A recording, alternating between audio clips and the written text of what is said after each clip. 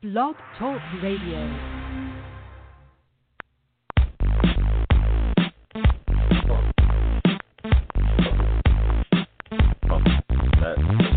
It's the GridironStuds show and the promo that's got the flow. Football knowledge from toe to toe with Amo, Calamino, and the other host you already know. Chad Wilson brings you the show. Dial us up, give us a call. We're waiting here to talk some ball. 347-633-9365 is the number to call. So don't sit around, no time to stall. Giving you football from wall to wall. And now we give you our two hosts, Emil and Chad, with your breakfast toast.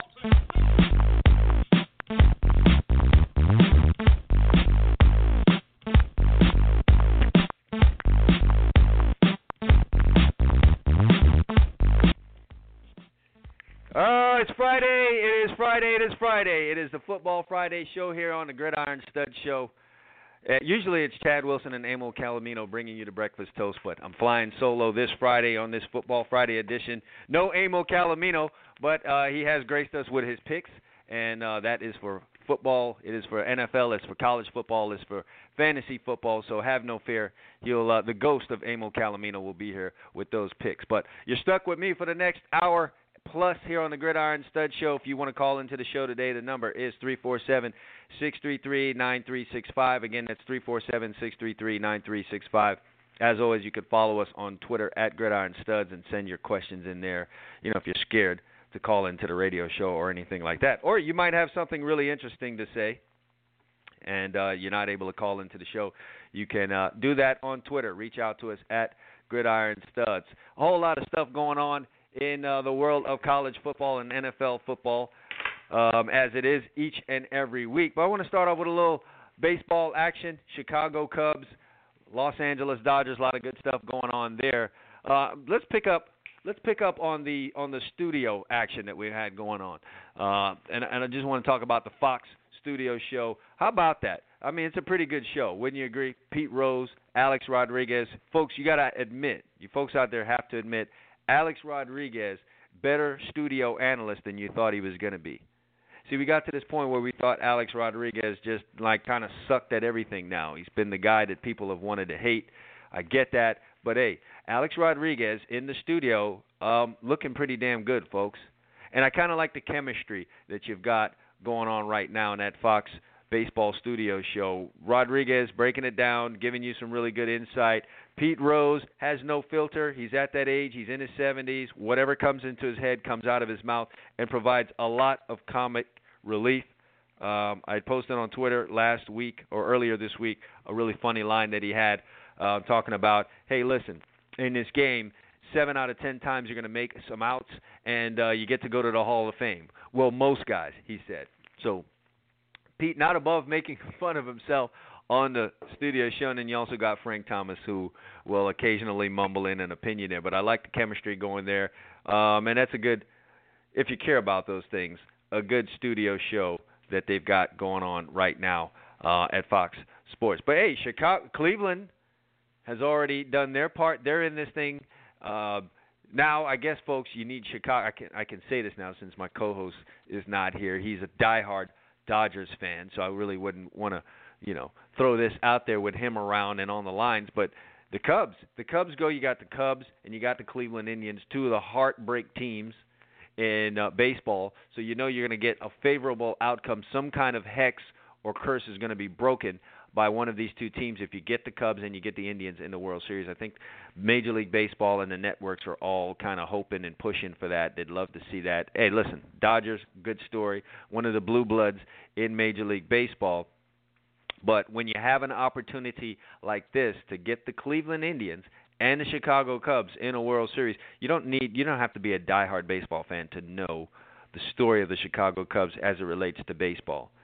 It's been a long time since the Cubs have done anything in a World Series, been to a World Series, won a World Series, done anything like that. The Indians as well, long time. And so you had the opportunity for that to happen, and I think that's what everyone is hoping for. So a little reason for folks to go and watch some baseball. I don't think, a majority of people out there don't care about baseball until the pennant race starts getting down to the nitty-gritty, which is where we are right now. So the Dodgers and the Cubs are doing their thing. And we're trying to figure it out there. Who's going to be the representative from the National League? Because, like I said, the American League's already taken care of the Indians blow through the Toronto Blue Jays. But we've got football coming up this weekend. Later on in the show, going to talk a little high school football too. Don't want to forget that. Playoff races coming down to a close here in the state of Florida. So trying to figure out who's in, who's out. Miami Central lost in a thriller last week to Northwestern. We will talk about that later on in the show. But it caused some waves. This rippling effect. It does not eliminate Central, but it puts them in a very, very bad position. So you've got 4 straight 6A titles for Miami Central, and they find themselves in a position right now, as early as tonight, they could be eliminated from the 2016 playoffs. Tell me who saw that coming for Miami Central going into this season. That's right, nobody. So absolutely unbelievable. So we'll have to see. We'll have to see where that ends up going. So we'll talk a little high school football later on in the show. Make sure that you are listening here. Hoping to have Joshua Wilson on from FloridaHSFootball.com to talk a little high school football. I think I might be going solo on the state of Florida Big 3 talk today, which is no problem. Got a quicker show today, so I might be the solo man talking for the Florida State Seminoles, Florida Gators, and the University of Miami. University of Miami losing their 3rd straight last night. And I catch some heat with this because fans are fans. And, fans just really don't understand. But, I get that we won the first 4 games of the season and did so in impressive fashion. So here's what I think happened. I think coming into the season, fans were optimistic, as they always are. But also they knew that, this is not a team that's going to go undefeated. Mark Richt's not going to walk in here and suddenly take a team who was beaten brutally in 2 games last year, 58-0 by Clemson, and then a whole bunch to very little in a game against North Carolina, and turn them into an undefeated football team overnight. I think that was the talk coming in to the season. And then you go out and you watch the first few games, because not only did Miami win the game in impressive fashion, what you also had happening was Miami playing Miami-style football. You're seeing a defense flying around. You're seeing penetration into the backfield, something you just didn't see during the golden era. And then you saw us getting back to running the football. You've got a fullback back into the game. We're looking physical on there. You've got a potential first-round pick at quarterback in Brad Kaya. You've got Stacy Coley. You've got Braxton Berrios. You've got some young wide receivers that can do some things. So you started, when you saw those first few games, and the Appalachian State game in particular, you started to think, okay, maybe this is a team that could maybe not go undefeated. Maybe there's a loss somewhere on the schedule, but do a lot of damage, finally get to the ACC championship game, and start doing some things. But the truth of the matter is those wins came against teams that aren't all that great. It was Tennessee that made Appalachian State look better than they were. And maybe it was Appalachian State just getting up for an early season game. But Appalachian State looked like a really, really strong football team against Tennessee, and maybe they weren't as strong as people thought. And so when Miami goes in and plays Appalachian State and just totally dominates them, gets up 28-0 really fast, then I think all of the forecasts and the expectations of the fan base changed literally overnight. And so now you think, okay, this is a team going to the ACC championship game. This is a team that might lose 1, at most 2 games, and here we are now with a 3-game losing streak. But when you're looking at this from a real, reality, what you thought going into the season is what it was. You weren't sure if we would beat Florida State. And quite frankly, it is a game that we could have and should have won. But trade out the fact that I came into the season thinking we would beat Florida State, given how close we had been over the last few years in this meeting with Florida State, and just knowing that we're going to be a better team this year, which we are, despite the fact that 3 games have been lost in a row. Still a better team. This is a tough schedule. So I figured going into the season, getting this game at home, you've been close to Florida State, going to be better, going to be more physical, going to be playing more Canes-type football, you more than likely would beat Florida State. I ended up being wrong on that. But where I was also wrong is that I expected Notre Dame to be a whole lot better. So now, off of this 3-game losing streak, you have a chance to go play Notre Dame, and they're not what I thought they were, not what a lot of people thought they were.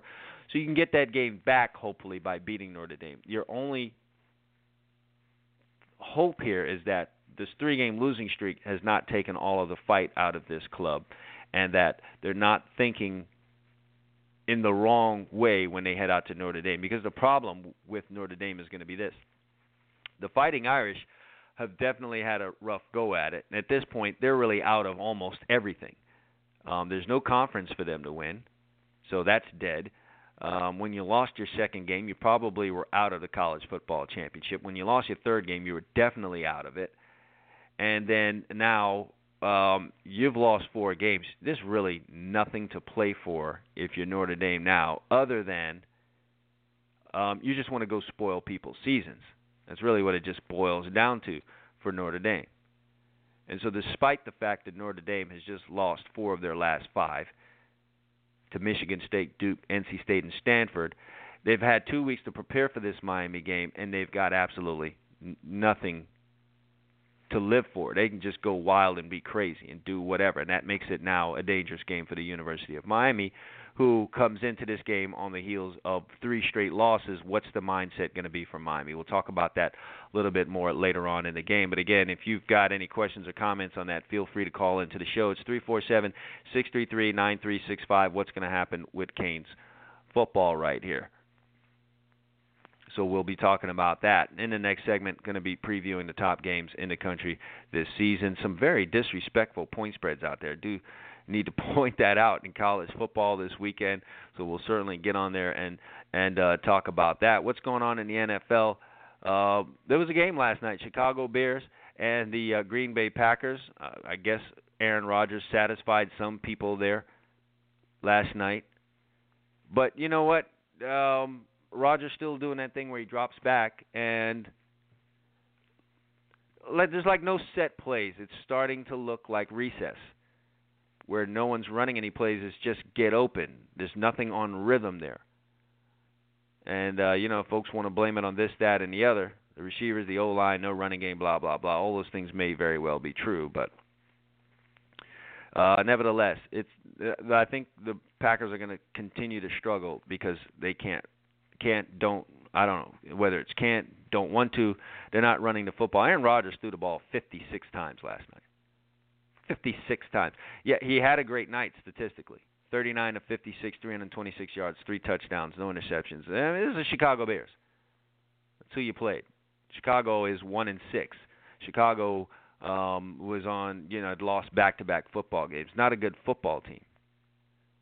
So, you're going to be able to do that. Next week, though, the Packers are at the Falcons. Going to be a bit of a different story there for Green Bay. But 56 times last night. And that's what I've been on and talking about. You did run the ball 24 times. You threw it 56 times, and you ran it 24 times. In a game that was kind of close. So it's not like you were coming from behind. Those kind of numbers, 56 passing attempts, are the kind of numbers you see when you are coming from behind. You were behind, you got behind early, and you had to throw your way back into the football game. What is the reason for throwing the ball 56 times when you had a lead for a majority of this game? I dare say that would be the reason why the game was that close. Like the Packers have zero desire to get physical with anyone.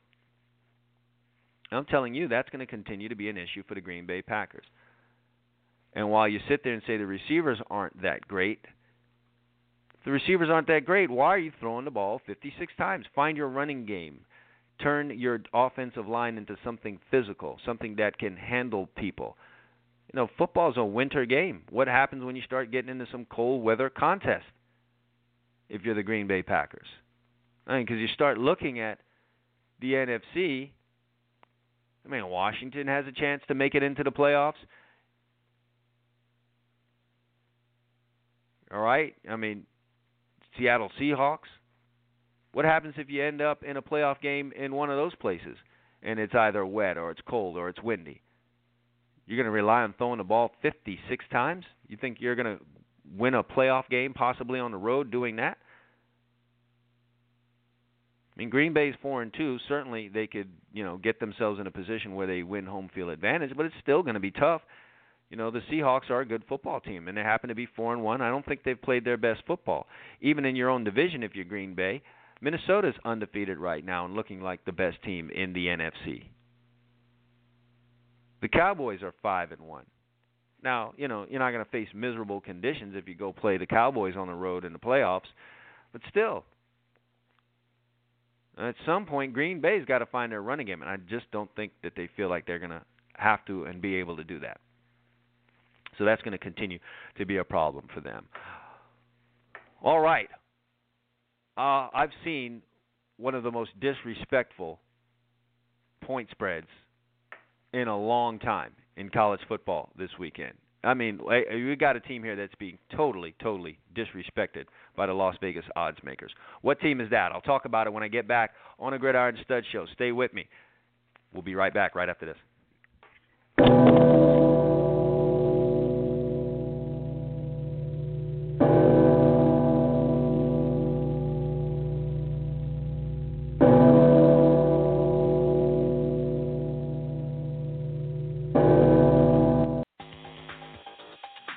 Sure, summer's gone, winter's here, but that doesn't mean everyone's putting their t-shirts away. Whether it's the company recreational basketball team, the youth soccer league for the kids, or the Halloween party your buddy throws every year, t-shirts are as much a part of the American culture as Tom Brady deflating footballs. Screen-printed t-shirts are costly when done for small groups. They're limited in color unless you want to pay even higher prices. More colors, more costly. The answer? Do it yourself at home with your inkjet printer and a hand iron. Whether it's your 7-on-7 team, your child's birthday party, or the family reunion, you can do it yourself and they'll look great. That's right, with heat transfer paper sold at tshirtsupplies.com, you can design your own logos, you can do the wording whatever you want, print it on your own inkjet paper sold by tshirtsupplies.com, and iron it on with your own hand iron. The design or pictures you put onto your t-shirts are limited only by your own imagination and creativity. If you dream it up and design it, the paper sold at tshirtsupplies.com can get it onto your t-shirt. By the way, don't worry if you haven't done it before. As T-Shirt Supplies has first-rate customer service, they'll help you get the right paper for your project and steer you in the right direction. Visit them at tshirtsupplies.com. That's t-shirt, no hyphen, supplies plural, all one word, .com. Or call them at 1-877-857-2737. It's 1-857-85-PAPER. tshirtsupplies.com. Go there now.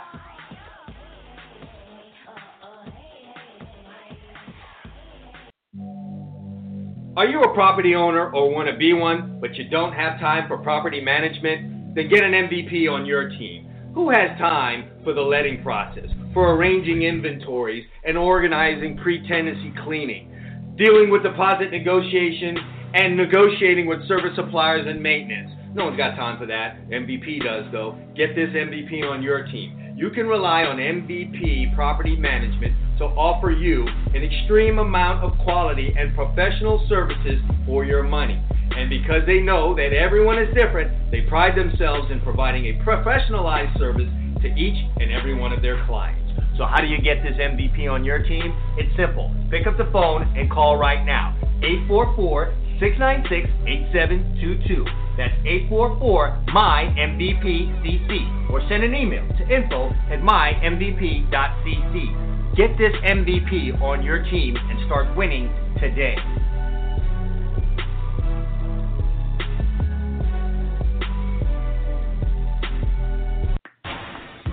Hey, do you love fantasy sports? Do you love money? Do you love excitement? Well, get ready, because you may have found your heaven. FanDuel has combined all of these great things into one amazing website. Turn your love for sports into money and excitement with 1 week and even 1 day fantasy leagues with a chance for enormous payouts. FanDuel pays out over $10 million in winnings weekly to its members. That's right, $10 million. One member has made over $600,000 playing in their league.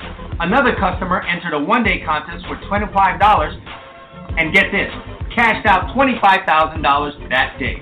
FanDuel even offers a 100% money-back guarantee. Sign up now and join a league. If you don't absolutely love it, they'll give you your money back. You can enter leagues for as little as $1. For a limited time, FanDuel is offering a 100% deposit match bonus to Gridiron Stud Show listeners. That's right, they'll match your initial deposit all the way up to $200. What more can you ask for? Just head over to FanDuel.com right now and enter the promo code GridironStuds when you sign up. But you better hurry. The match bonus is going to end soon. Just head over to FanDuel.com and enter the promo code GridironStuds. Do it now!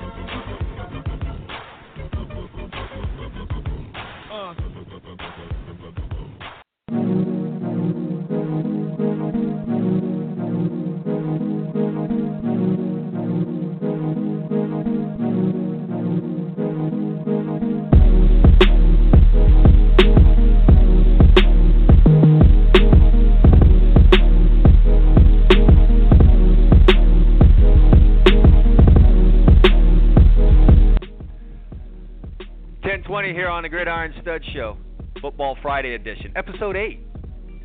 For those of you that are counting and watching and all that good stuff.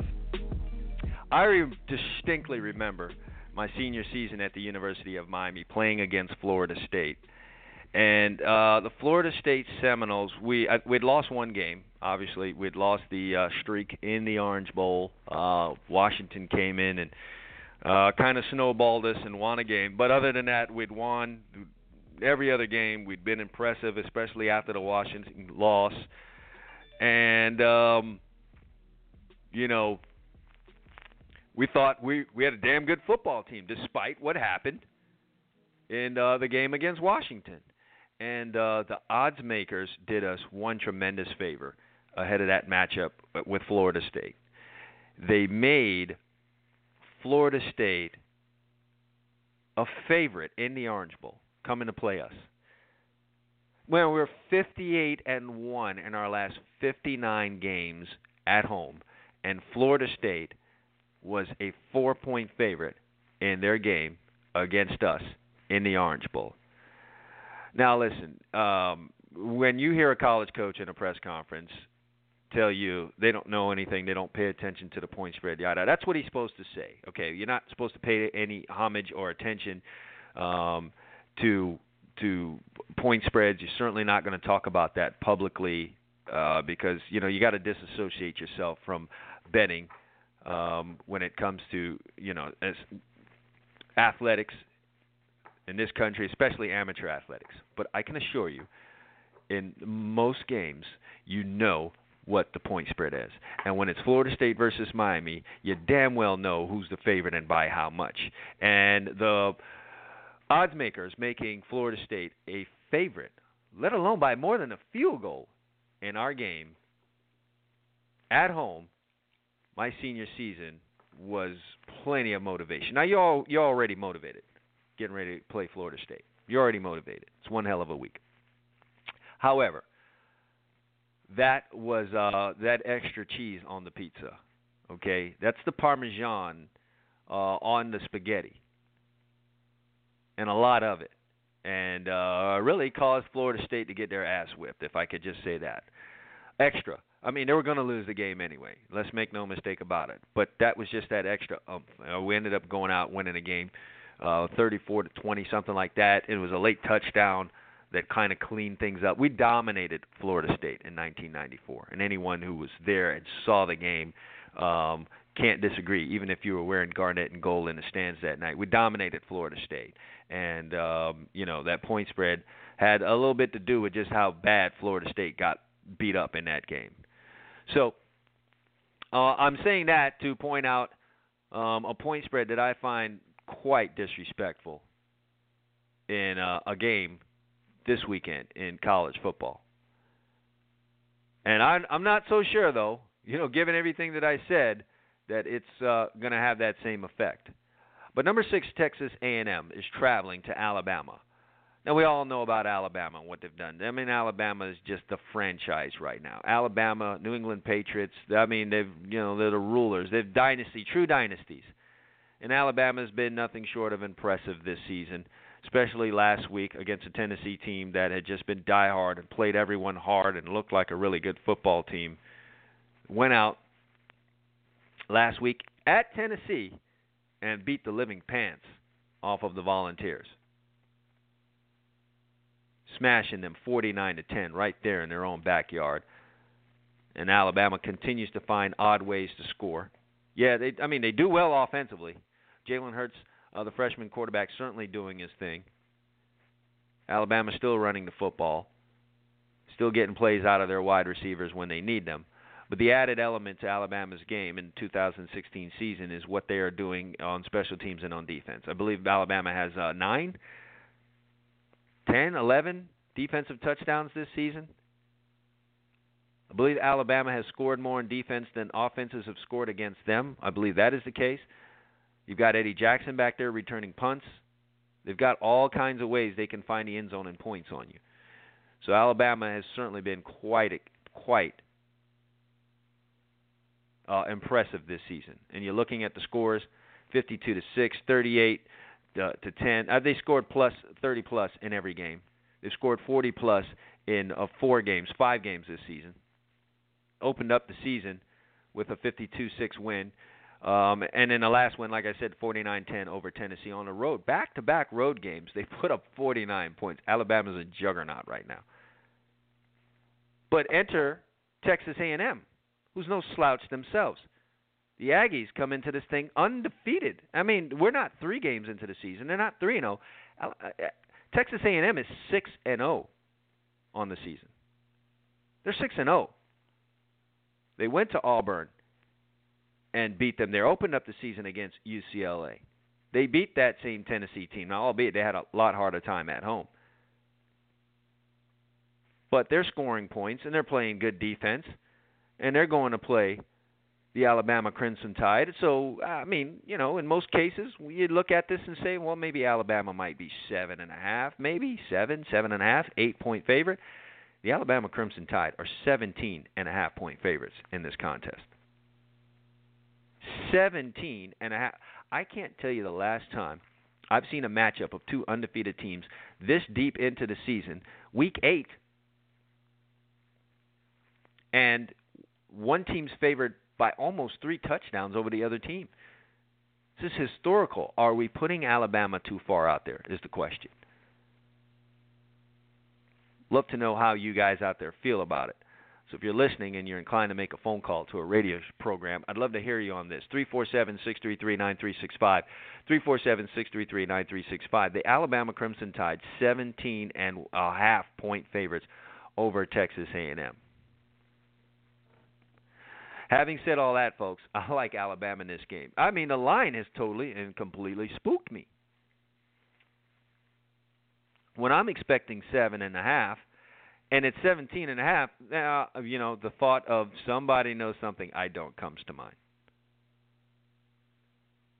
So in a game like this, I think I've got to say, well, dang it, you spooked me enough. Maybe Alabama is like that. What do we say about Alabama if they cover this number and do so easily? What if Alabama goes out and wins by 24, 28 points? What if Alabama comes out of this thing and wins it 42-10, 42-13, 42-17? Do we just go ahead and hand these guys the trophy? Are they going to just walk their way into an SEC championship and go, breeze their way through a first-round playoff game and then smash their final opponent in the championship game? Is it Alabama's world like that? Are we faced with that again?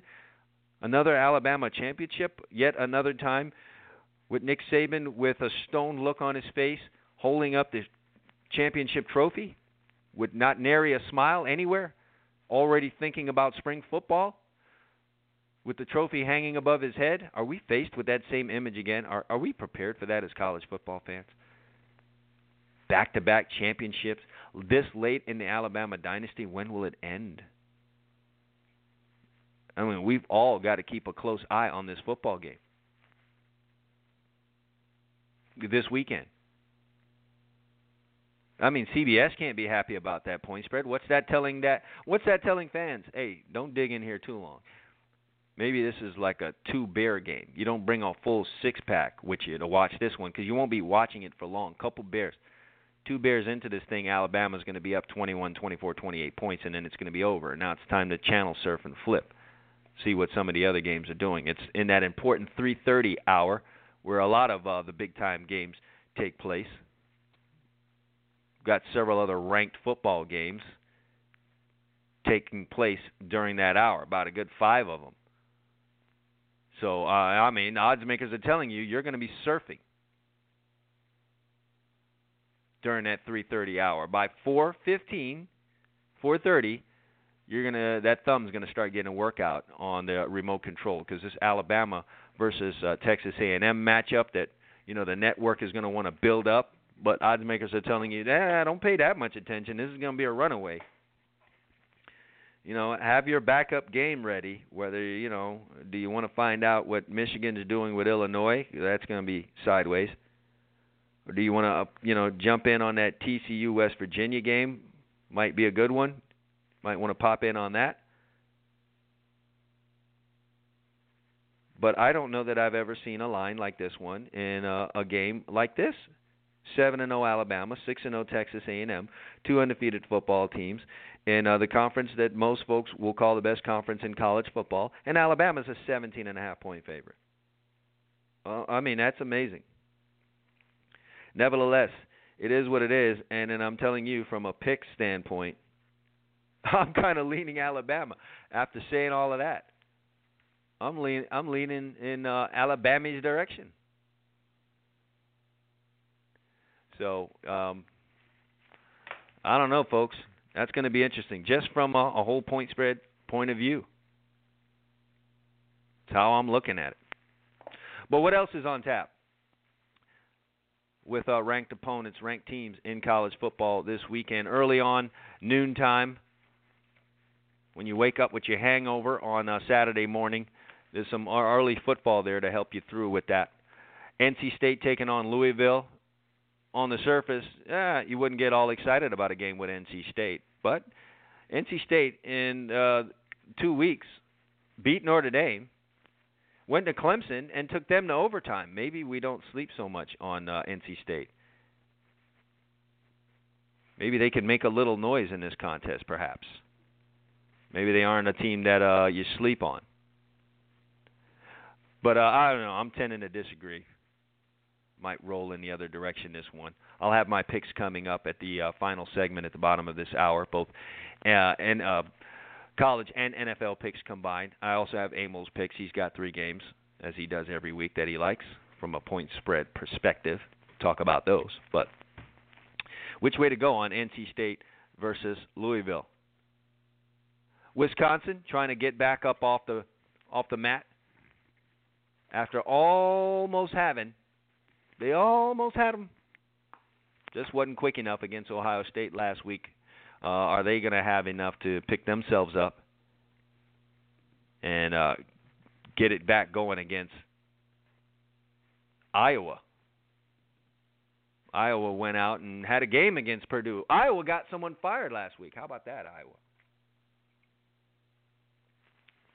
Got a man his pink slip. Got him a blindfold. Put in front of the firing squad. Got Purdue's coach walking the plank. Was that just Purdue being sorry, or was that Iowa, flexing a little bit of muscle that they had on deck there? That is the question that will be answered coming up this weekend. That's a noon start. North Carolina, fresh off of their win on the road against the University of Miami, now must go take on Virginia. Virginia's 2-4, but Virginia's a solid 2-4. They're going to make you fight for your victory. Granted, Virginia's 2 wins have come against Central Michigan and Duke, but they're fighters. And I still think Virginia is trying to do something there, so they're not one of these teams that are 2-4 and say, all right, the season's everything's lost, we really have nothing to play for. Virginia hasn't been that good, so they're not going to be in that mode. And, against North Carolina, fresh off of a big road win, this could be a dangerous game for the Tar Heels.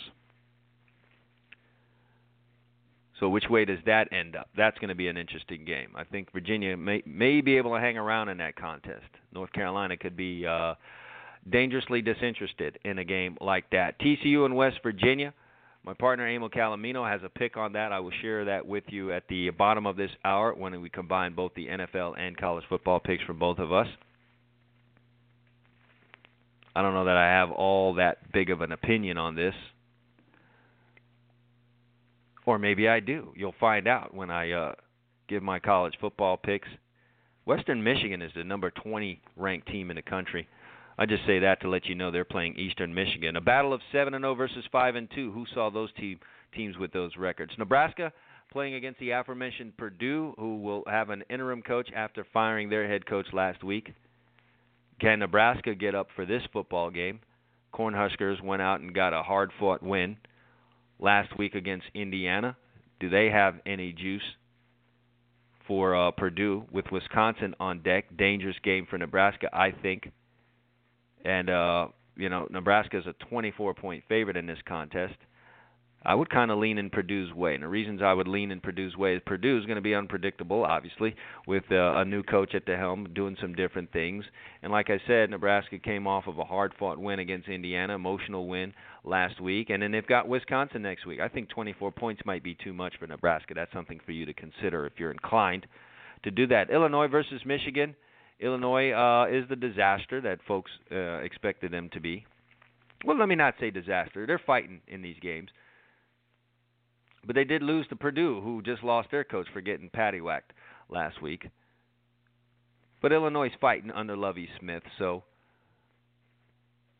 is this a dangerous game for Michigan from a standpoint of losing it? No. It is, though. It is. And this is an important factor. It is coming a week before their rematch with Michigan State. And you understand who Michigan State is.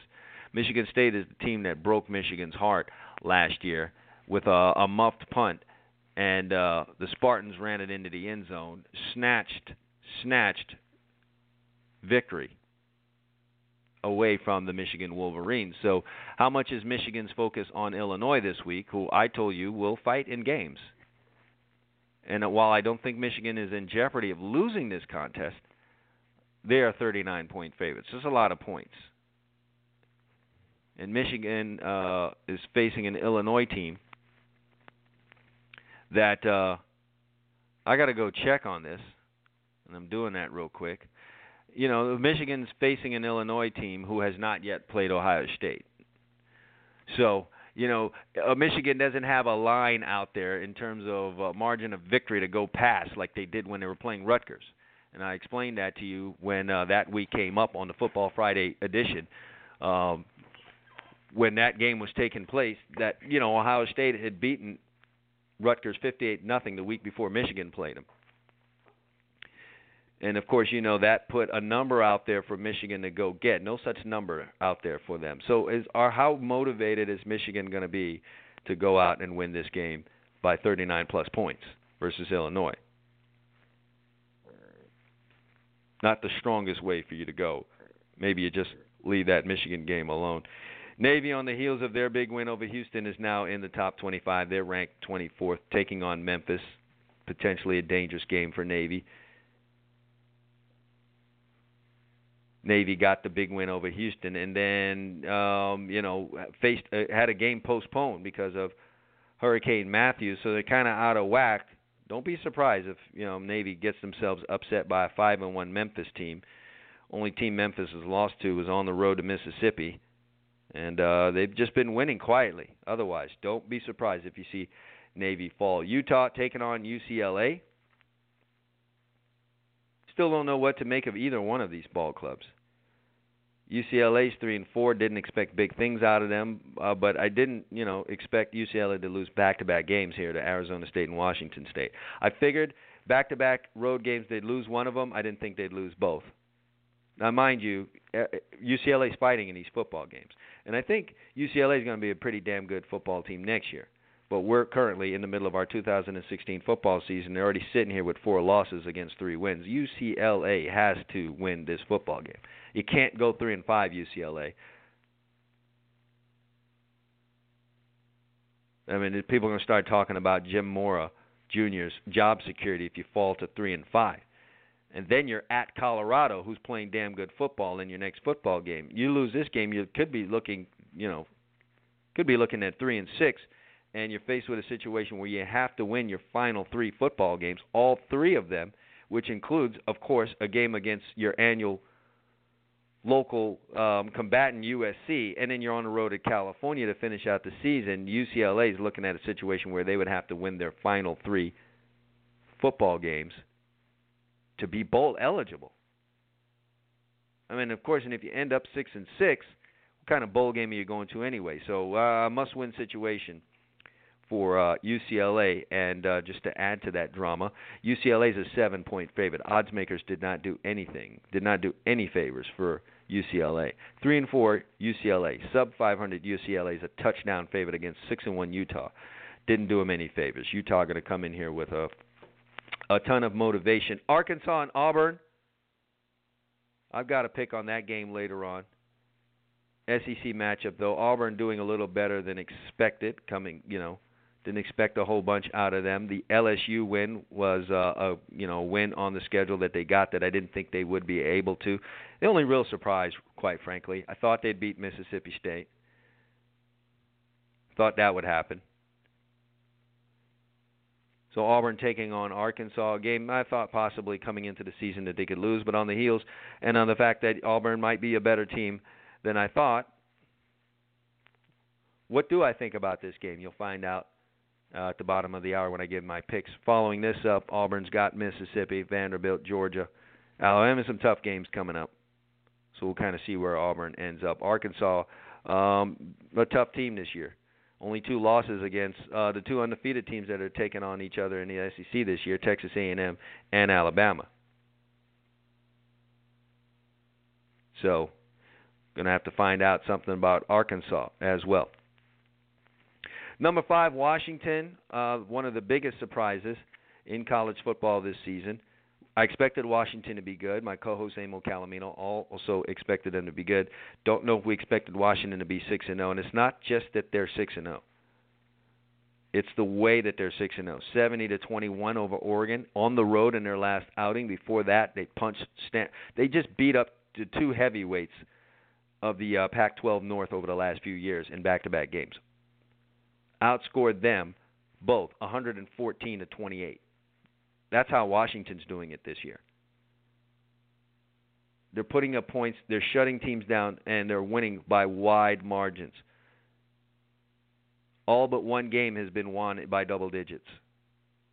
So Washington is a complete steamroller right now. We'll have to see what they look like off of the big win over Oregon and a bye week to follow. How focused is this football team? We will definitely find that out coming up. I don't have a pick on that game. I would have to imagine being a 36.5-point favorite off of a bye week and a big win could be a tough deal for Washington, who has to travel to Utah in their next game. That would make me a little nervous. Houston still hanging around despite losing to Navy, still up there, 11th ranked. They're taking on Southern Methodist. Don't have much of a thought on that there. Oklahoma taking on Texas Tech. Oklahoma's 16th ranked team in the country. What do they have going on? What do we think about that? I think Oklahoma has to start piling up some impressive victories. They're a 14-point favorite in this game. Texas Tech's 3-3. I might lean Oklahoma's way in this one. They got to start flexing some muscle. They still got a chance to win the Big 12 and make some kind of noise. Not as much noise as they would hope to make. Ohio State, again, got away with a victory last week against Wisconsin. I think they kind of let down mentally. I think this is a spot where Ohio State tries to reclaim a little bit of shine that might have been knocked off last week when they went to overtime, which people did not expect. They expected a bit of a lopsided win for Ohio State, but Wisconsin's a tough team that will do things that will cause you to be in a close football game. They're going to run the football well. They're going to play good defense and then keep things close to the vest. People expected Ohio State to go out there and get, rude, roll up some points, shut down Wisconsin's, unexplosive, if I could use such a word, unexplosive offense. And that's not exactly what happened in that contest. So what do they look like? I think they got to come back and collect some shine. I think, Ohio State rolls in this one. Just so much better team than Penn State, and, Ohio State is motivated. Mississippi and LSU, very interesting football game, folks. Under interim coach Ed Ogeron, LSU's gone out and smashed 2 opponents. Now, mind you, these are not 2 of the greatest opponents. It's the perfect opponents for an interim coach to go face. Missouri, who's in your conference, so they're going to get some kind of respect, but not a very good football team. Then you had all the hullabaloo over, the postponement of a game with Florida, which ended up being postponed, is going to be rescheduled. And then you take on Southern Miss, who's not a very good football team. But it allowed you to get some mojo going because you did go and pound those teams. And quite frankly, these are the kind of games that were played close to the vest by LSU in recent years under Les Miles. That kind of irked and irritated the fan base and perhaps the board of trustees and the decision makers at LSU. It's like, okay, losing to Alabama is one thing. But when you go play these subpar teams and you're not blowing them out of the water, that's a cause for concern. That's a problem. And to my point, earlier this season, LSU took on Jacksonville State, and it was a 34-13 football game. You won by 21 points. And in the mind of many in LSU's world, you're supposed to win that game by 35, 38, 42 points. And here you are dicking around with Jacksonville State. No such thing under Ed Ogeron. They beat Missouri 42-7. They smashed Southern Miss 45-10, so they're feeling really good about themselves. They are going to find out really who they are, and are they really reborn and a new squad when they take on Mississippi, albeit at home. Mississippi, no slouch. They do come in here 3-3, but Mississippi's got quality losses, if you could say such a thing. Mississippi was impressive for one half on the opener against Florida State. And I think given at what time of the year this game occurred, Mississippi maybe was not as confident as they should have been against a Florida State team. And Florida State's still confident because they've been damn good over the last few years. And the thing just reversed in the second half, and Mississippi ended up losing a game they had full control of.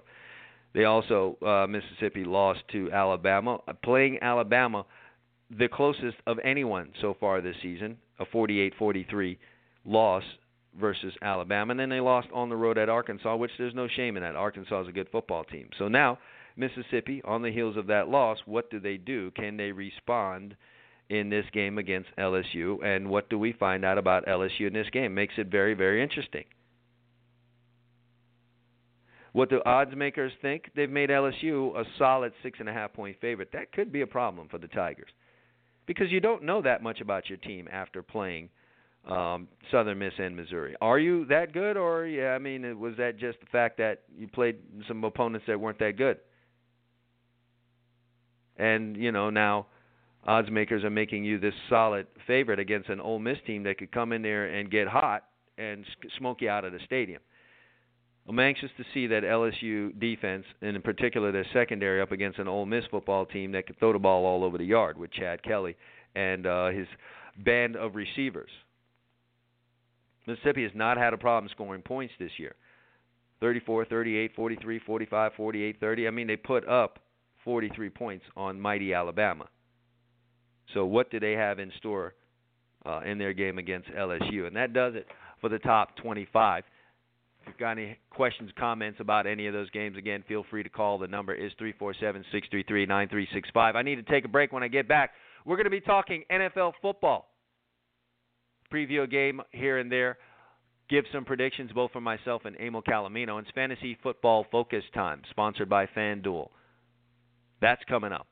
That and more when we get back on the Gridiron Stud Show right after this. Stay tuned.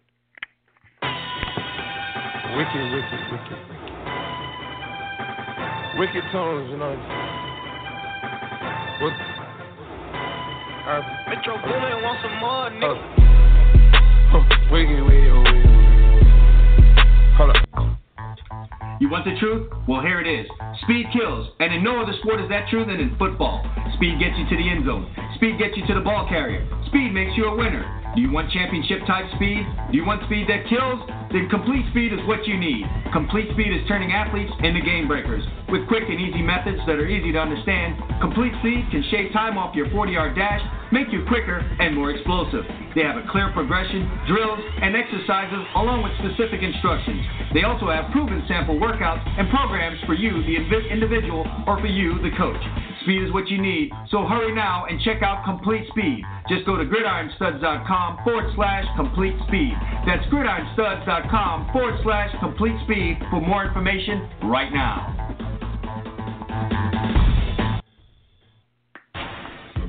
Hey, do you love fantasy sports? Do you love money? Do you love excitement? Well, get ready, because you may have found your heaven. FanDuel has combined all of these great things into one amazing website. Turn your love for sports into money and excitement with 1 week and even 1 day fantasy leagues with a chance for enormous payouts. FanDuel pays out over $10 million in winnings weekly to its members. That's right, $10 million. One member has made over $600,000 playing in their league. Another customer entered a 1 day contest for $25 and get this, cashed out $25,000 that day. FanDuel even offers a 100% money-back guarantee. Sign up now and join a league. If you don't absolutely love it, they'll give you your money back. You can enter leagues for as little as $1. For a limited time, FanDuel is offering a 100% deposit match bonus to Gridiron Studs Show listeners. That's right, they'll match your initial deposit all the way up to $200. What more can you ask for? Just head over to FanDuel.com right now and enter the promo code GridironStuds when you sign up. But you better hurry. The match bonus is going to end soon. Just head over to FanDuel.com and enter the promo code GridironStuds. Do it now!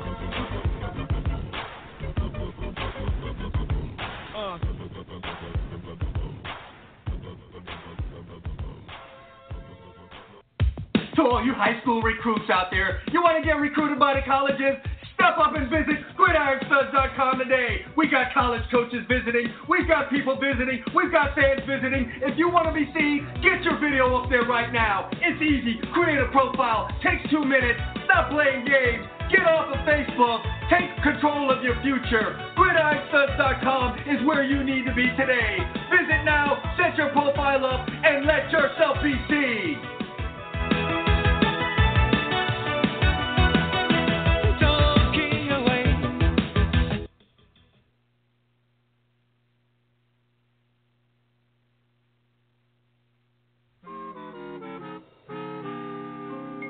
You all may be taking the week off, all right, this week, but I'm not. We made a B on the midterm, so we're going to take a week off and get a D.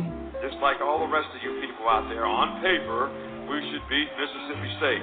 Well, you know, I'm going to tell you what. A lot of people take a lot of things for granted, and I get asked questions like, well, how important is it for the young guys to get to play this week? Well, how in the hell do you know they're going to get to play? You know, everybody's got such a high expectation for what our team should be. It really doesn't matter what you think. I mean, what makes you think that you can just assume that they're going to get to play? Because you're assuming that the other team is not very good? Because we have a tendency to think that way around here. Instead of just kicking people's ass like you're supposed to and working to do it. All right, so when you ask me those kind of questions, it really pisses me off. And it really, sort of, if you want to know the truth about it, pisses me off when I talk to people that have this expectation, like they're disappointed that we only won the game 14-13. You all don't remember the Georgia Southern game, do you? I don't think we had a guy on that field that didn't play in the NFL, and about 4 or 5 of them were first-round draft picks. And I think that team won a national championship, but I'm not sure. You want to talk about something that's frustrating? That's frustrating to me. For our players. And they run through our ass like shit through a tin horn, man, and we could not stop them. Could not stop them. Could not stop them. You better make it a good one now, because I'm about half fired up here. You got a good question, I hope? I always got great timing with my questions here. Yeah, well, if it's not a good one, just pass it on. Now, you all scared to ask another question? You sure you want to ask? I'm good. I know you don't like to do comparisons, but... No, I don't. So don't ask me a comparison question. I'm not. You know, I've already answered it 3 times. So who else wants it? Can we get in a line and everybody ask the question?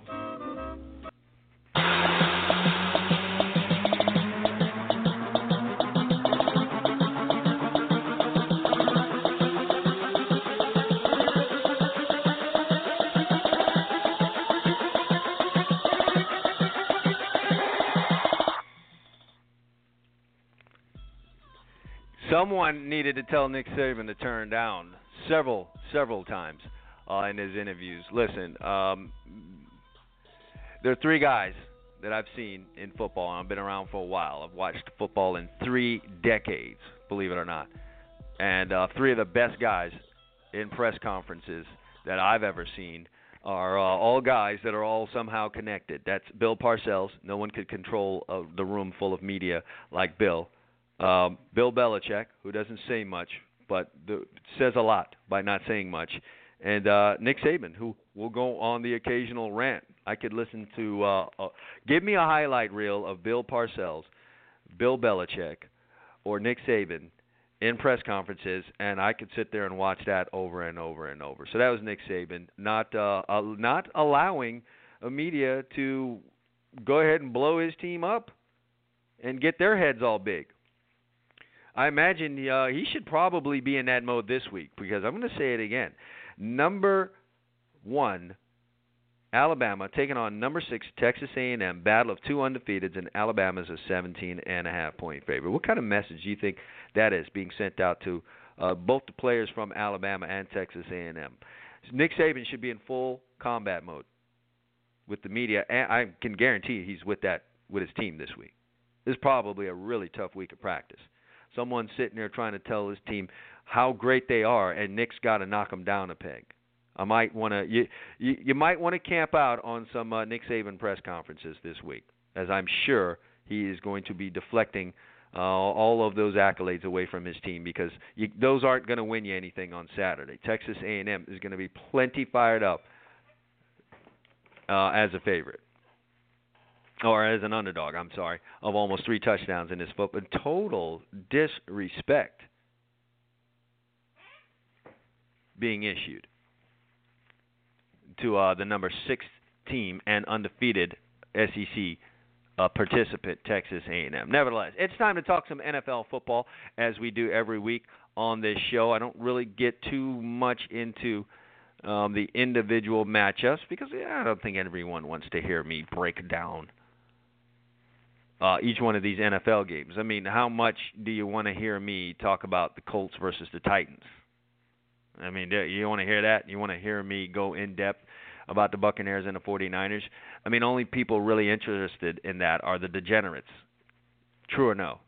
I mean, the NFL says they don't like betting. Outside of friends and family, who else is watching the Tampa Bay Buccaneers 2-3 versus the pathetic San Francisco 49ers and Chip Kelly running his college offense? No one. Absolutely no one. I guarantee you that's going to be the DirecTV channel that's getting the least amount of action come Sunday. Trust me on that. And it's a 4 o'clock game. Matter of fact, there are only 3. I mean, the NFL is genius. Okay, there's only 3 4 o'clock games on Sunday, and this is one way to try and get that game some kind of action. Stick it there on a light schedule. You got Patriots Steelers, which in most times would be one game you'd be glued to, but Big Ben's not going to be playing. And the Pats are 7-point favorites. You got Chargers Falcons, which probably has some local interest, and maybe someone wants to see Julio Jones, see if he's going to go off, but that's not going to be a blockbuster game. It's not Packers Cowboys.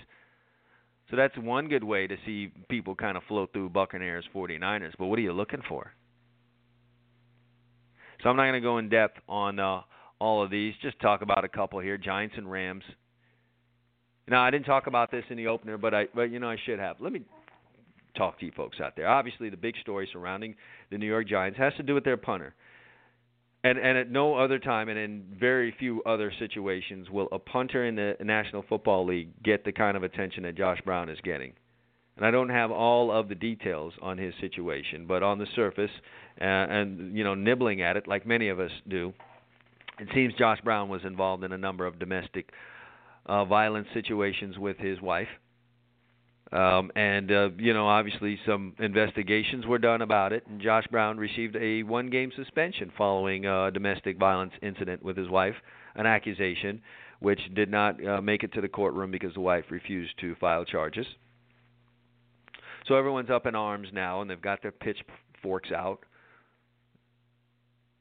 And, they're ready to go burn down the NFL because Josh Brown has not been tossed out on his ear, immediately, because NFL officials didn't show up at the facility immediately and strip him of his gear and rip his name off of the locker at the Giants facility and toss him right out in front of the place. That's what we do in this day and age. We're ready to crush people right away, like death to anyone. Immediately upon hearing anything, kill that guy. We want him dead. Despite the fact that we, a lot of us out there live disjointed lives where we too are committing our sins, some of them very egregious, We're living these lives where, we're doing serious dirt, and oftentimes those are the people speaking the loudest to remove someone else.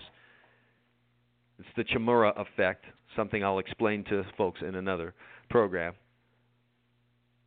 But my loyal listeners know about the Chimura effect, having to do with Mark Chimura, the former tight end for the Green Bay Packers. So those are the people. They want him tossed out. Hey, listen, folks, allow for due process, please. If Josh Brown is, in fact, as guilty as it seems he is, as nasty a person as it seems he is, that's going to come out. The NFL is a corporation. It's not some mafia. It's not some mob, some gang where under suspicion you will be brought into the room, step on the plastic, and have your brains blown out. You'll be wrapped up and thrown into a canal or, the local lake. It's not how things work. There's procedure they've got to follow there. So why don't we allow for due process, allow the NFL to do their investigations.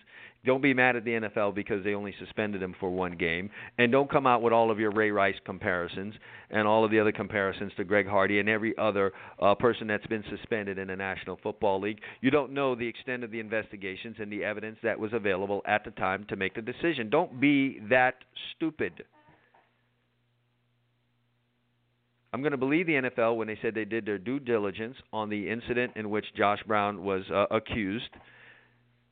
And there were some roadblocks because they did not get the cooperation of the local police authority where the complaint was filed, where Brown was arrested. The wife herself did not file her charges. So, they did their due diligence.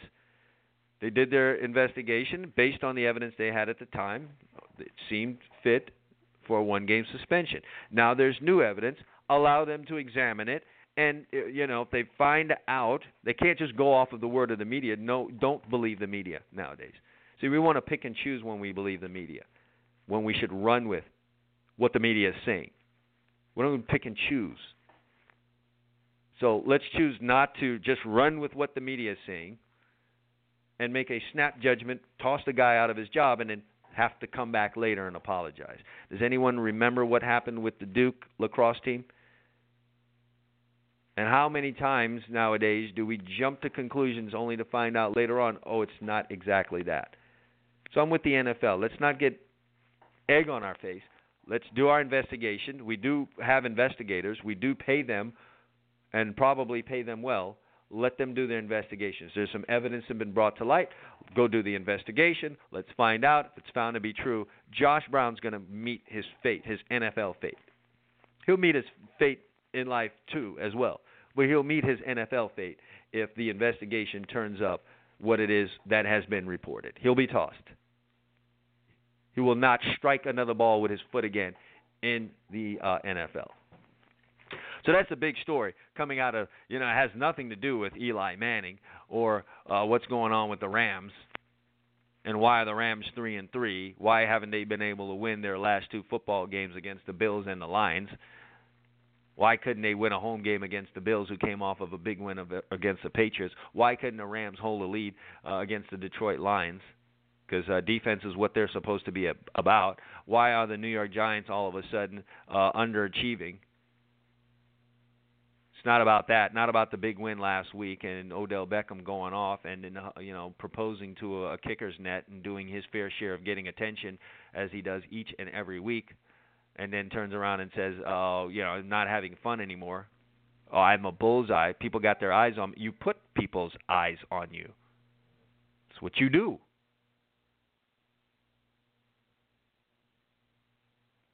Not about that. It's about the kicker, Josh Brown, and his domestic violence incident, another potential black eye for the National Football League.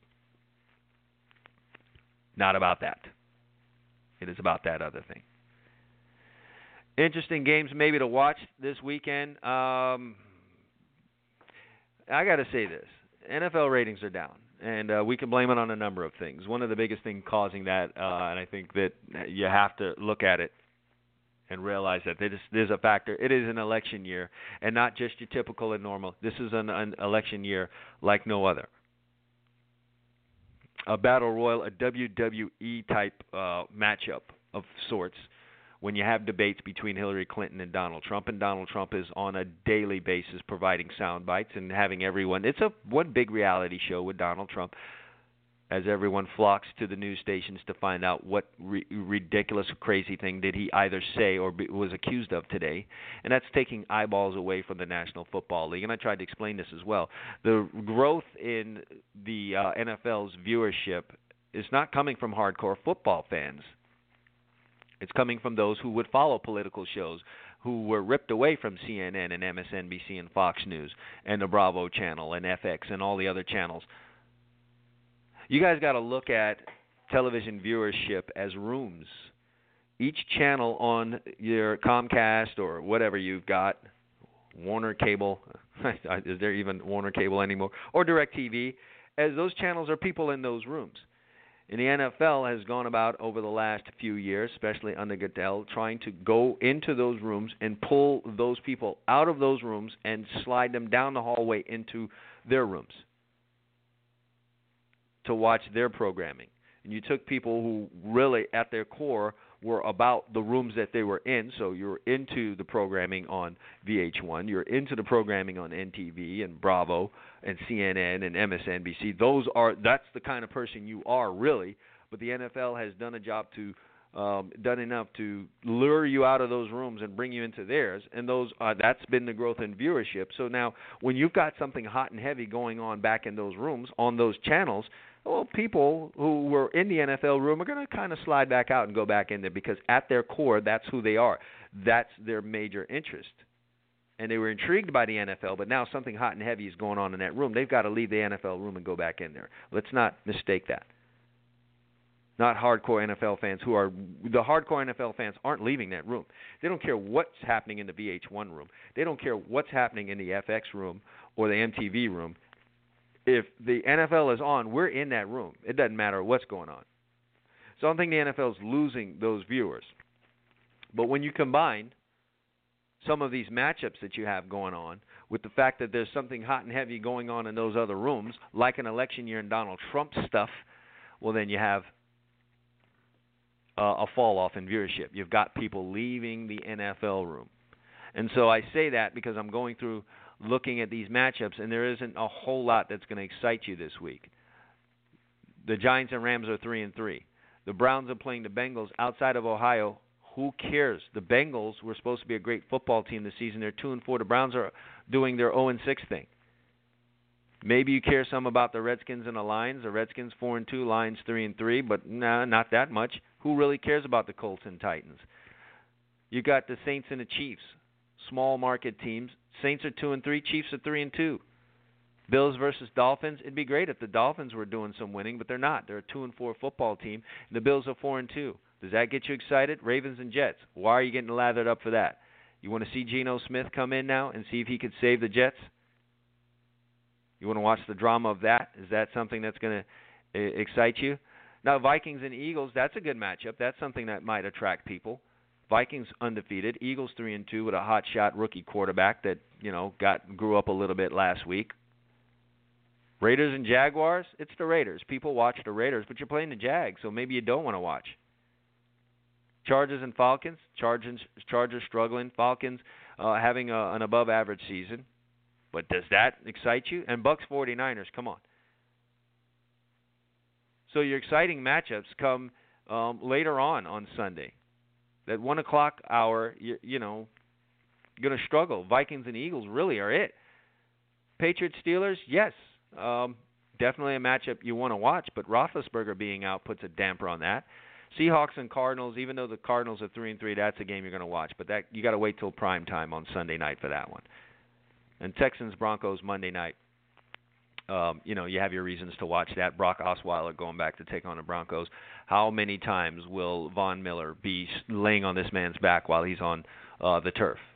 That's what you want to see. Can Osweiler survive against the defense that he faced every day in practice last week? That's going to be your allure. There's not a ton of games you say, I got to see in the NFL. And so that's playing a little bit into it, too. NFL is going to have to examine some things. Especially, hey, listen, I've got a game like the Bucks and the 49ers. Again, I'm not watching that unless I'm friends and family or I have something wagered on it. maybe a game like that, I might want to see someone who has a special celebration. So when you've got a guy that, simulates shooting a ball through the hoop, that you don't throw a flag. You're not that stiff-necked and buttoned up that you take that out of the game. You're worried about the kids? Are you kidding me? Stop it. Someone with an unusual celebration or flair about himself in a Buccaneers-49ers game might get some viewers there.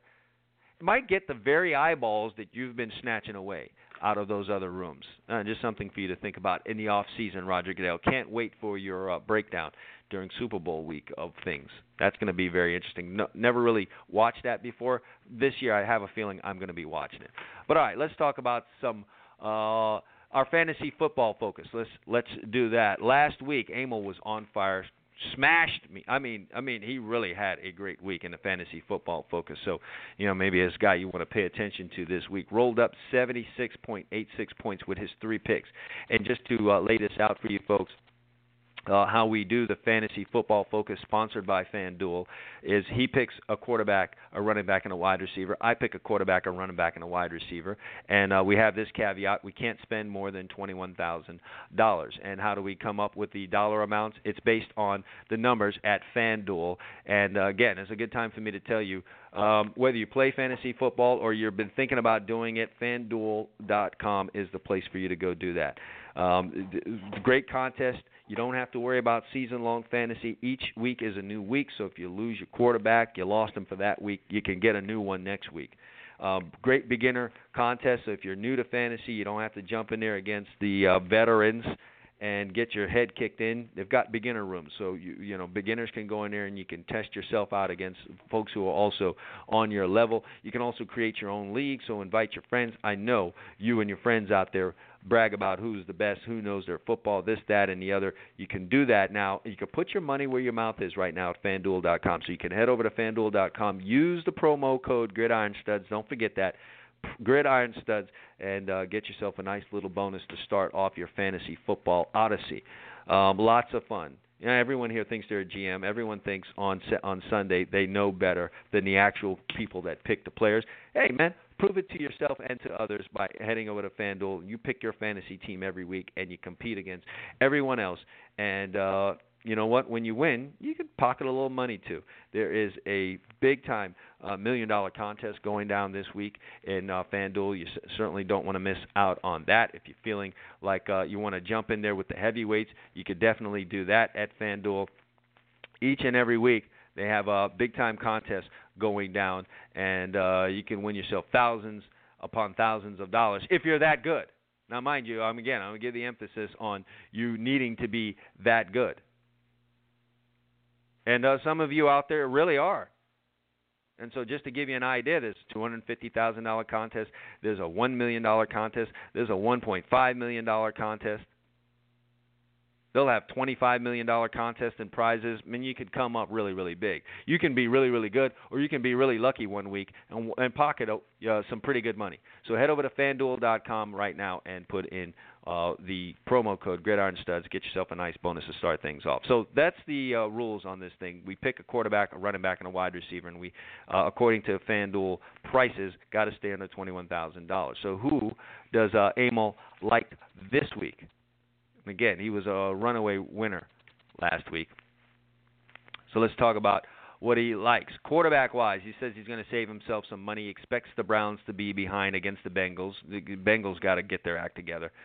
And it seems like something is wrong with the Bengals. Maybe it's something wrong in their pass defense, and he's banking on that. Kessler has looked decent, and he's going to have to probably be throwing the ball around here. Perhaps he could put up some stats. So he's rolling with Kessler, who is going to cost you $6,600 at FanDuel this weekend. So that keeps you that's a cheap price on a quarterback. He's going to ride his man Ware again from Kansas City. Propped up some pretty nice points for him last week. He went with Ware last week. Got him 23.3 fantasy points at FanDuel. You got to up the ante. Last week, Ware was $5,700. This week, you got to pay $7,000 for Ware. But by going cheap with Kessler, he can fit Ware in. And then he's going to go with Stephon Diggs against the Philadelphia. He's going to find a way to go against Philadelphia on something. So Minnesota playing Philadelphia, he thinks Stephon Diggs is a bargain. He could possibly have a good and big day against the Philadelphia Eagles. Stephon Diggs only going to cost you $7,000. Who am I going with? I am going to back Joe Flacco. Done that before. I'm going to do it again. The Jets seem to be in disarray. And I don't like the Jets secondary. I just really, really don't. I think they're going to have a rough week here. And that should come as a surprise to no one. But Flacco and the Ravens, coming off of the loss to the Giants, not trying to lose to another New York team. And I think for that to happen, Flacco has to have himself a day. Found some offense last week. I think they build on that against the Jets. So I'm definitely looking forward to Joe Flacco putting up some numbers on the road. They may even find themselves behind, and I think he could throw himself back into this contest. So a little bit of the same mentality that Emil is using. But should the Ravens find themselves behind against the Jets, I think Joe Flacco can put up some numbers in this contest. Running back-wise, I'm going to go with Matt Jones from Washington, quietly having a really good season. And Redskins taking on a Lions football team that doesn't play much defense. Lions will routinely give up 21-plus points in a football game. Don't think they're all that great against the run. They did happen to be decent against the run last week, having a lot to do with the fact that, it just turned into a whole passing game. So they might ignore what they need to do on that part of their defense this week. And I think that's going to open up some doors for the Washington Redskins, who may also want to try and keep Matt Stafford and the boys off the field. So there's going to be some running going on. And I think if that's the case, then you're going to be passing to really one guy there. One guy's going to get a lion's share of the the passes this week for the Redskins. And I think that guy's going to be Pierre Garçon. The Redskins, Deshaun Jackson is kind of nursing some injuries. Redskins been rolling lately. But Pierre Garçon has been solid. 6 for 77 last week. I think he has the potential to probably go off and pay off here. You only got to pay $6,100 for Pierre Garçon. So I think he's the play for you. So those are my three. Joe Flacco, $7,600 at FanDuel. Matt Jones from the Redskins, $6,700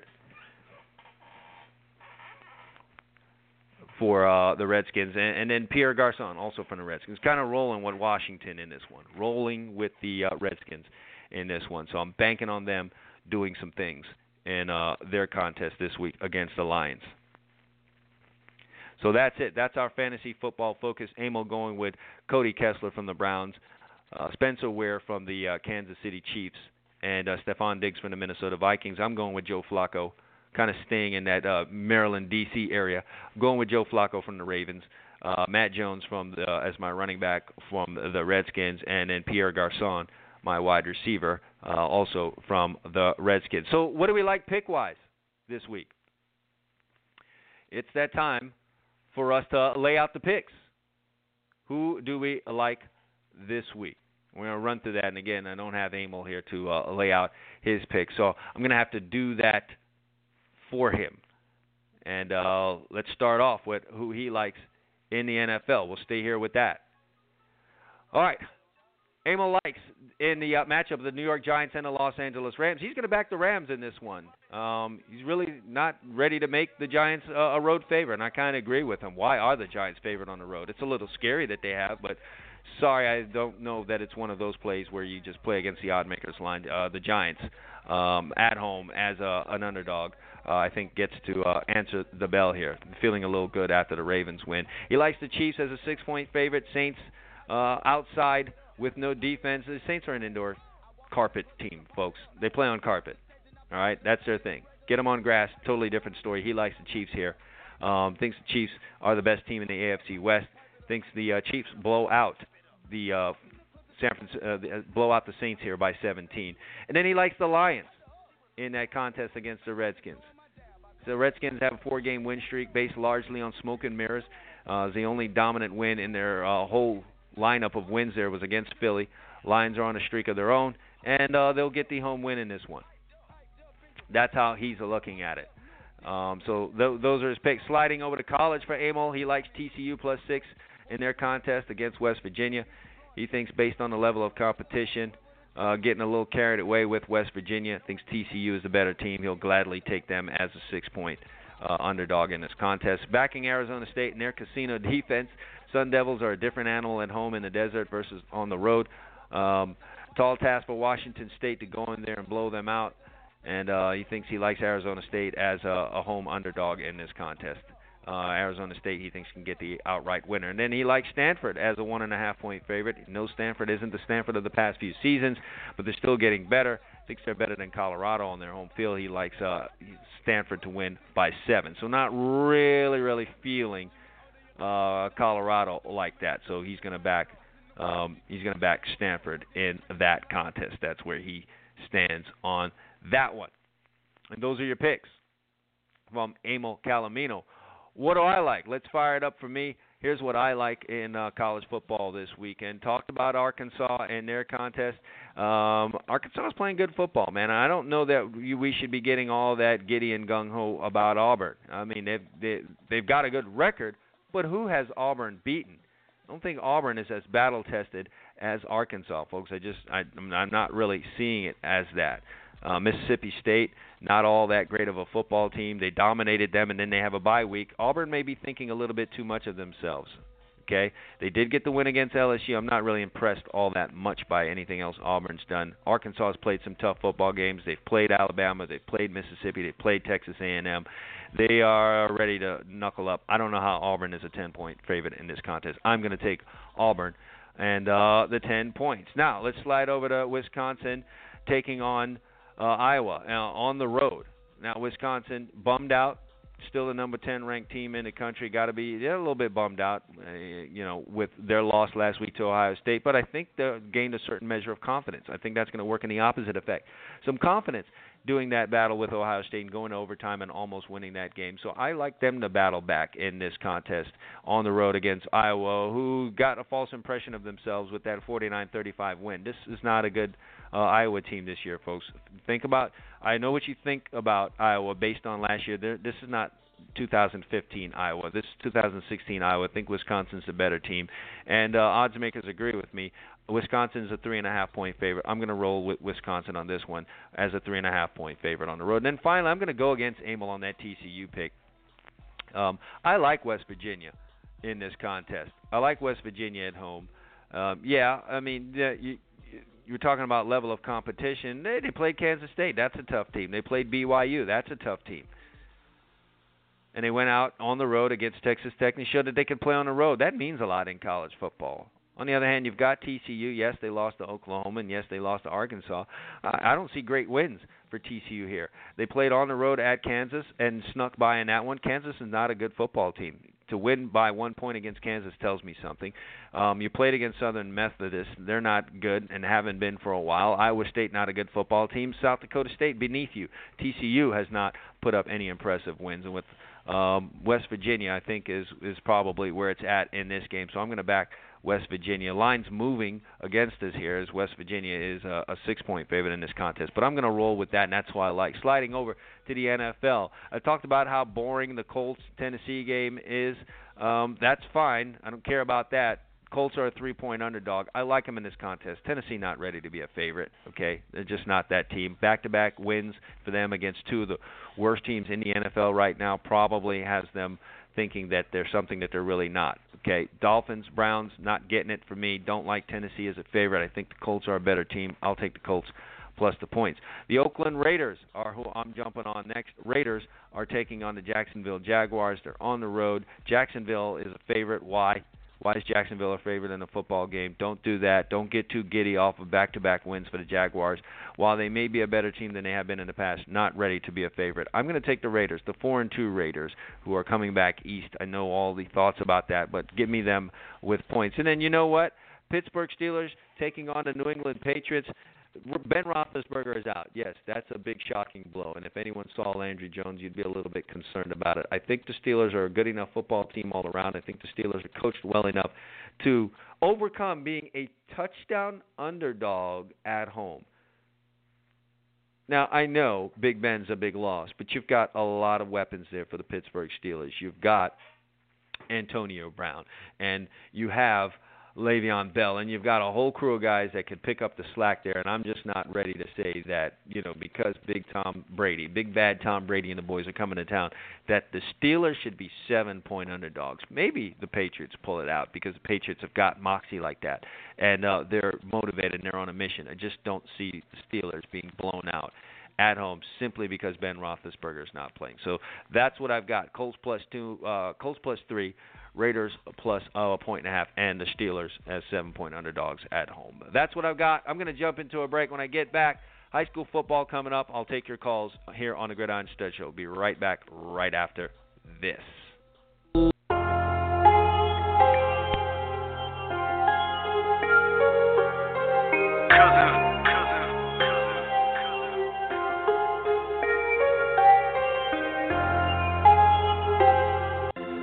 Football season's here and you want yourself set up for the weekend. Well, the Gridiron Studs Show is the place to be. Tune in every Friday at 10 a.m. and get the best picks in college and NFL football from Chad Wilson and Emil Calomino. They'll break it down for you, give you a little analysis and a little intelligence. You could do that, or you could do this and listen to this. Hey, call me now. I've got the top plays for the entire weekend. Call me now on a recorded message that will give you free the Jets versus the Bills, the Lions versus the Cowboys, and the Eagles versus the Bucks. Call me now. I've got winners for you the entire weekend. Absolutely free. 1-800-238-I-WIN. 1-800-238-I-WIN. I've got all the inside info from all the casinos that are those tickets. Call me free. I've got all the winners. Give them to me. I got them to you. You get them. You got them. I got them. We all got them. No need for that foolishness. Gridiron Studs Show. Every Friday, 10 a.m., Chad Wilson, Emil Calomino give you their top picks in college and NFL, and we win. Without all the foolishness. No spitting, no yelling. Top plays every week. Tune in every Friday, 10 a.m., Gridiron Stud Show, Blog Talk Radio, hosted by Chad Wilson and Emil Calomino. See you there.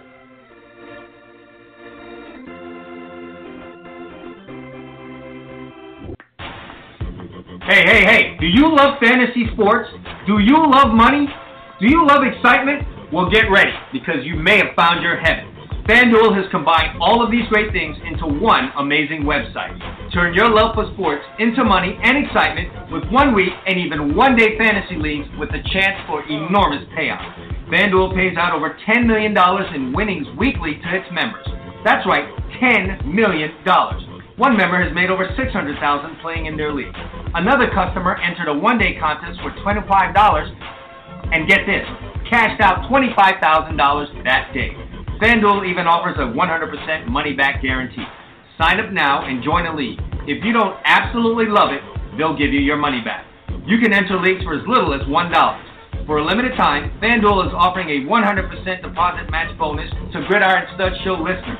That's right, they'll match your initial deposit all the way up to $200. What more can you ask for? Just head over to FanDuel.com right now and enter the promo code GridironStuds when you sign up. But you better hurry. The match bonus is going to end soon. Just head over to FanDuel.com and enter the promo code GridironStuds.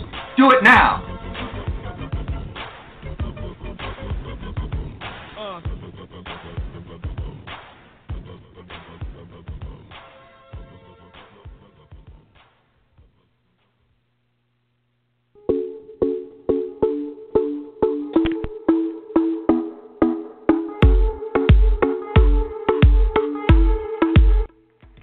11:28 here on the Gridiron Studs Show.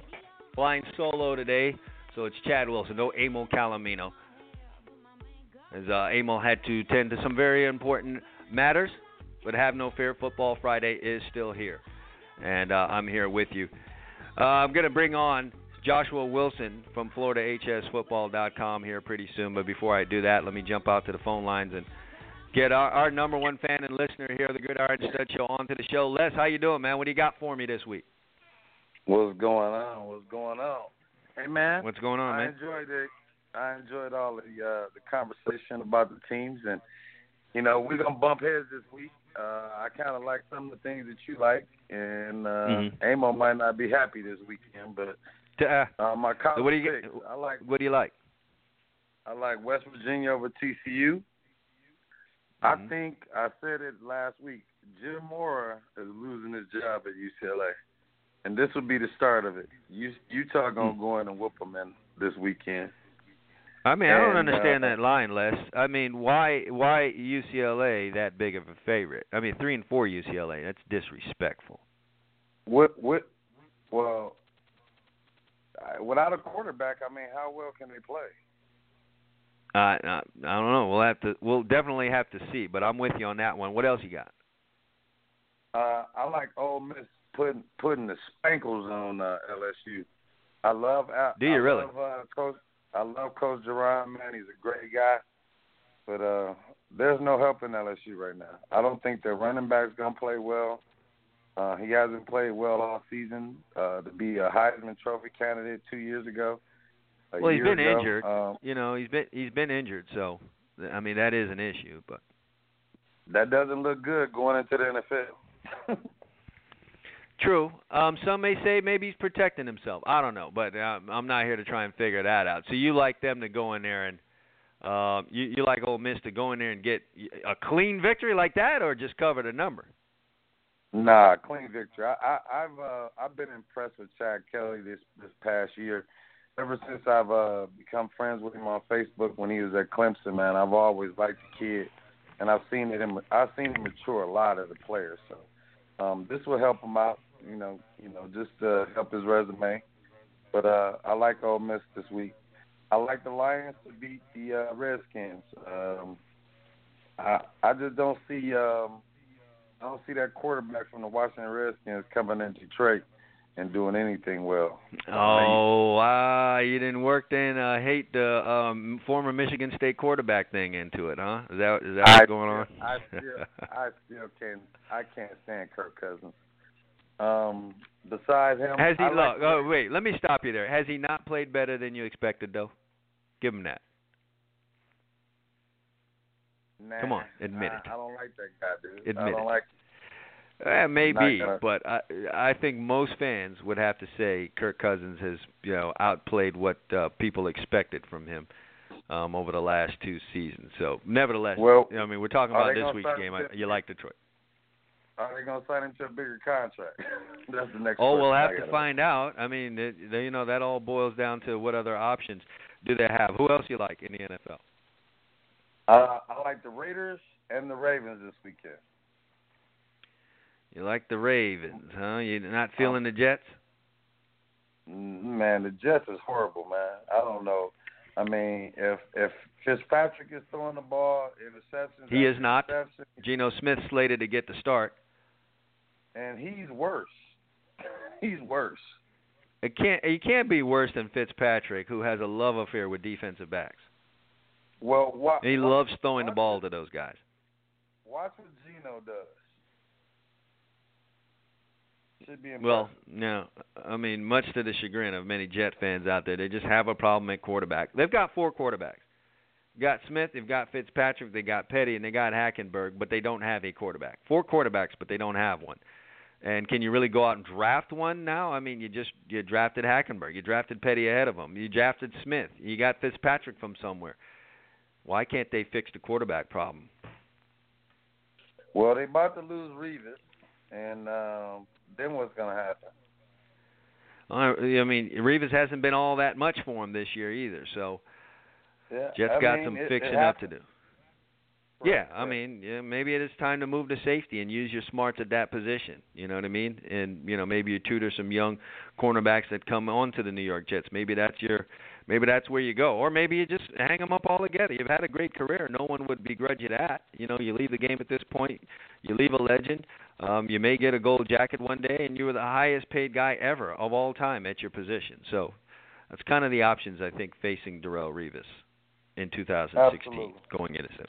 Yeah, so that's where you are. Well, listen, man, I got to jump into some high school football here. It's getting down to the nitty-gritty here in the state of Florida, and we're a part of that. So I got to talk about that, man, but I appreciate you. We'll check on these picks. Appreciate you laying them on us. For sure, my man. Have a good day. All right, man. You enjoy the rest of your weekend. That is our number one caller here on the Gridiron Stud Show.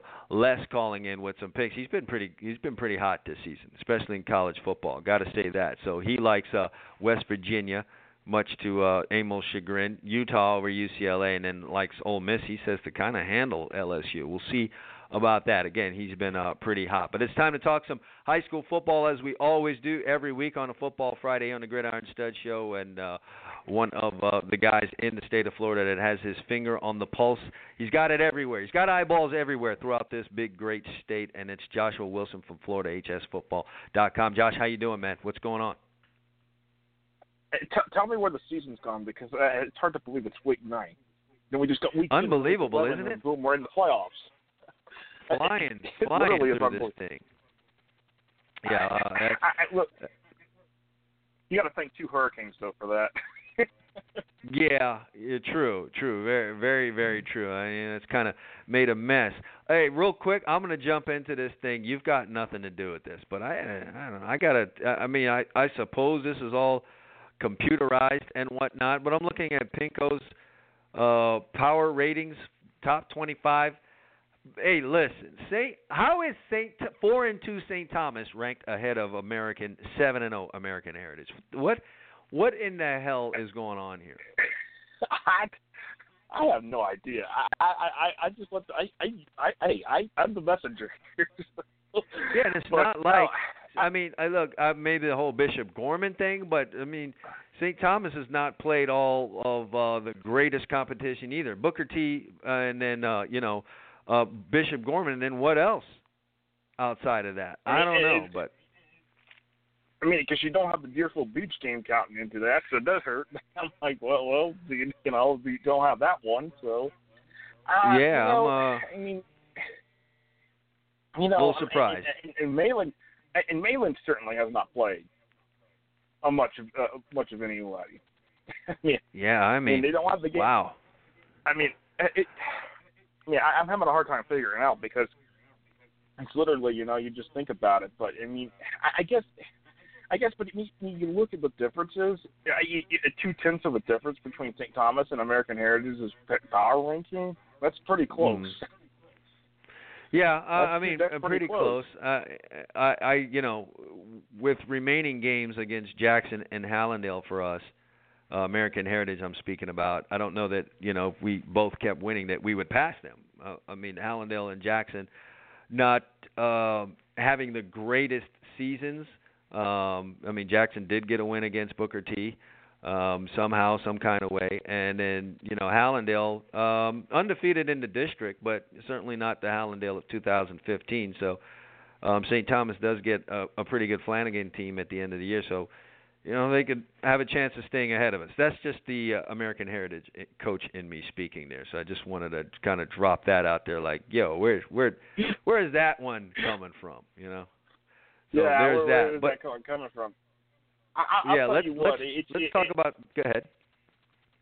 I'll just tell you, I think it will be interesting to see how the next 2 weeks shape up because and of course any of these rankings are just pretty much it's for talk. It's to get people talking because all it matters is coming down to winning that final game in about 7 weeks.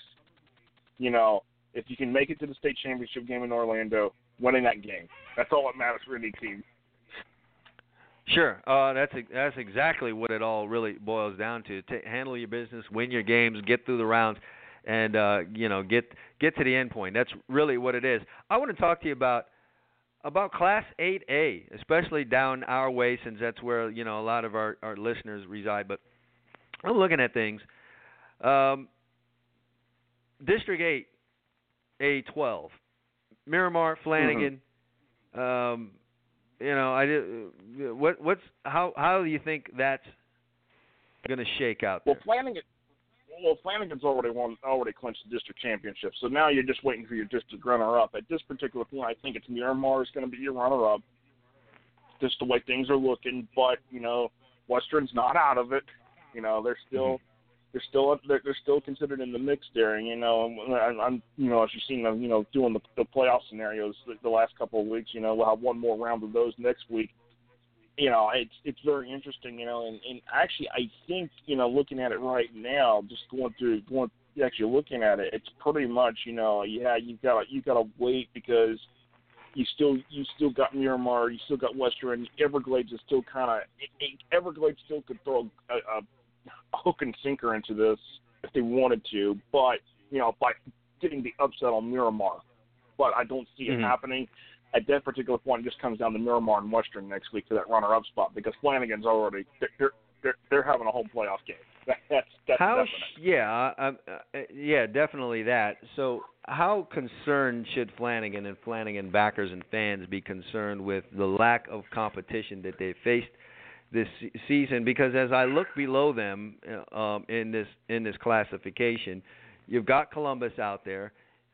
You've got Coral Gables, you've got Southridge, you've got those kind of teams waiting for them. And how prepared are they going to be heading into the playoffs when those kind of teams are lurking there for them? I don't think Flanagan's played the greatest football this year. I mean, considering, hey, you managed just to get by Miramar 8-7. Considering Miramar led that game for most of that game. Right. I think at this particular point, you look at the teams below them, but I think you also got to look at the teams above, in districts 9 through 11 to see who's sitting there in the fold waiting, and because they're not going to see that Miami team until the state semifinal. So I think the biggest worry for Flanagan, is who you got to worry about. I think the team you got to worry about if you're in that region, you need to worry about Park Vista first. You need to worry about that team first because if you start thinking, we're going to get a Southridge or a Columbus, you might get waxed out of the regional final. If you Park don't watch Vista, watch out for Park Vista is not something that's been often said when talking Florida football. No. So how good is this Park Vista team? For the novices out there that just don't really know, let us know, how good is this team?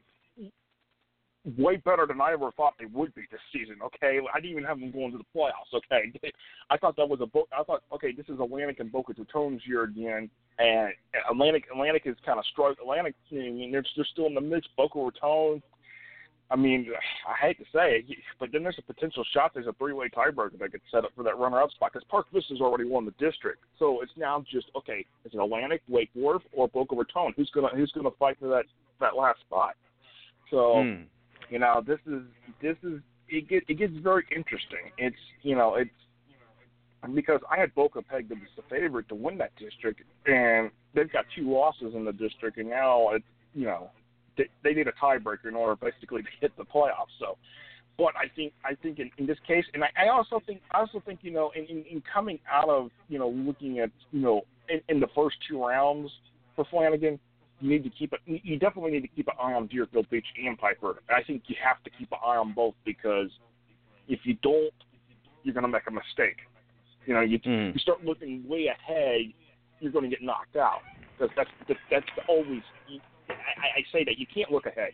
You can't look ahead. Yeah, I think it's just interesting that you've had teams like this year come back into the fold in Broward County. Piper, MacArthur, South Broward, those kind of teams coming back around and doing things makes it that much more interesting. I don't pretend to know why they've come back around. I think we've got parity.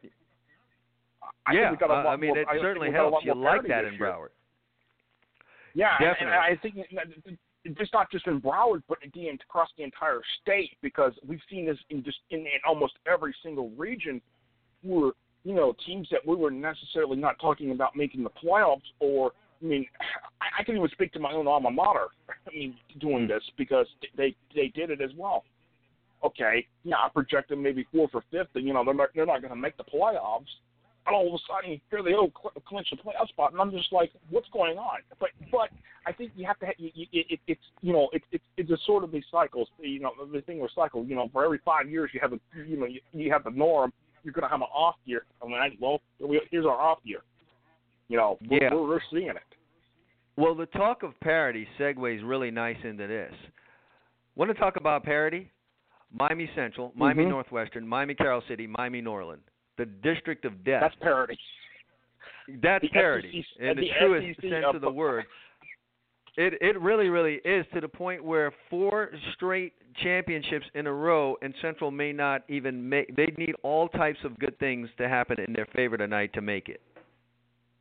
I cannot tell you just how I'm ready to write the article of just how off Florida football has been, not just on a statewide level, but on a national level this year, because Florida is definitely off this year in the national eyes.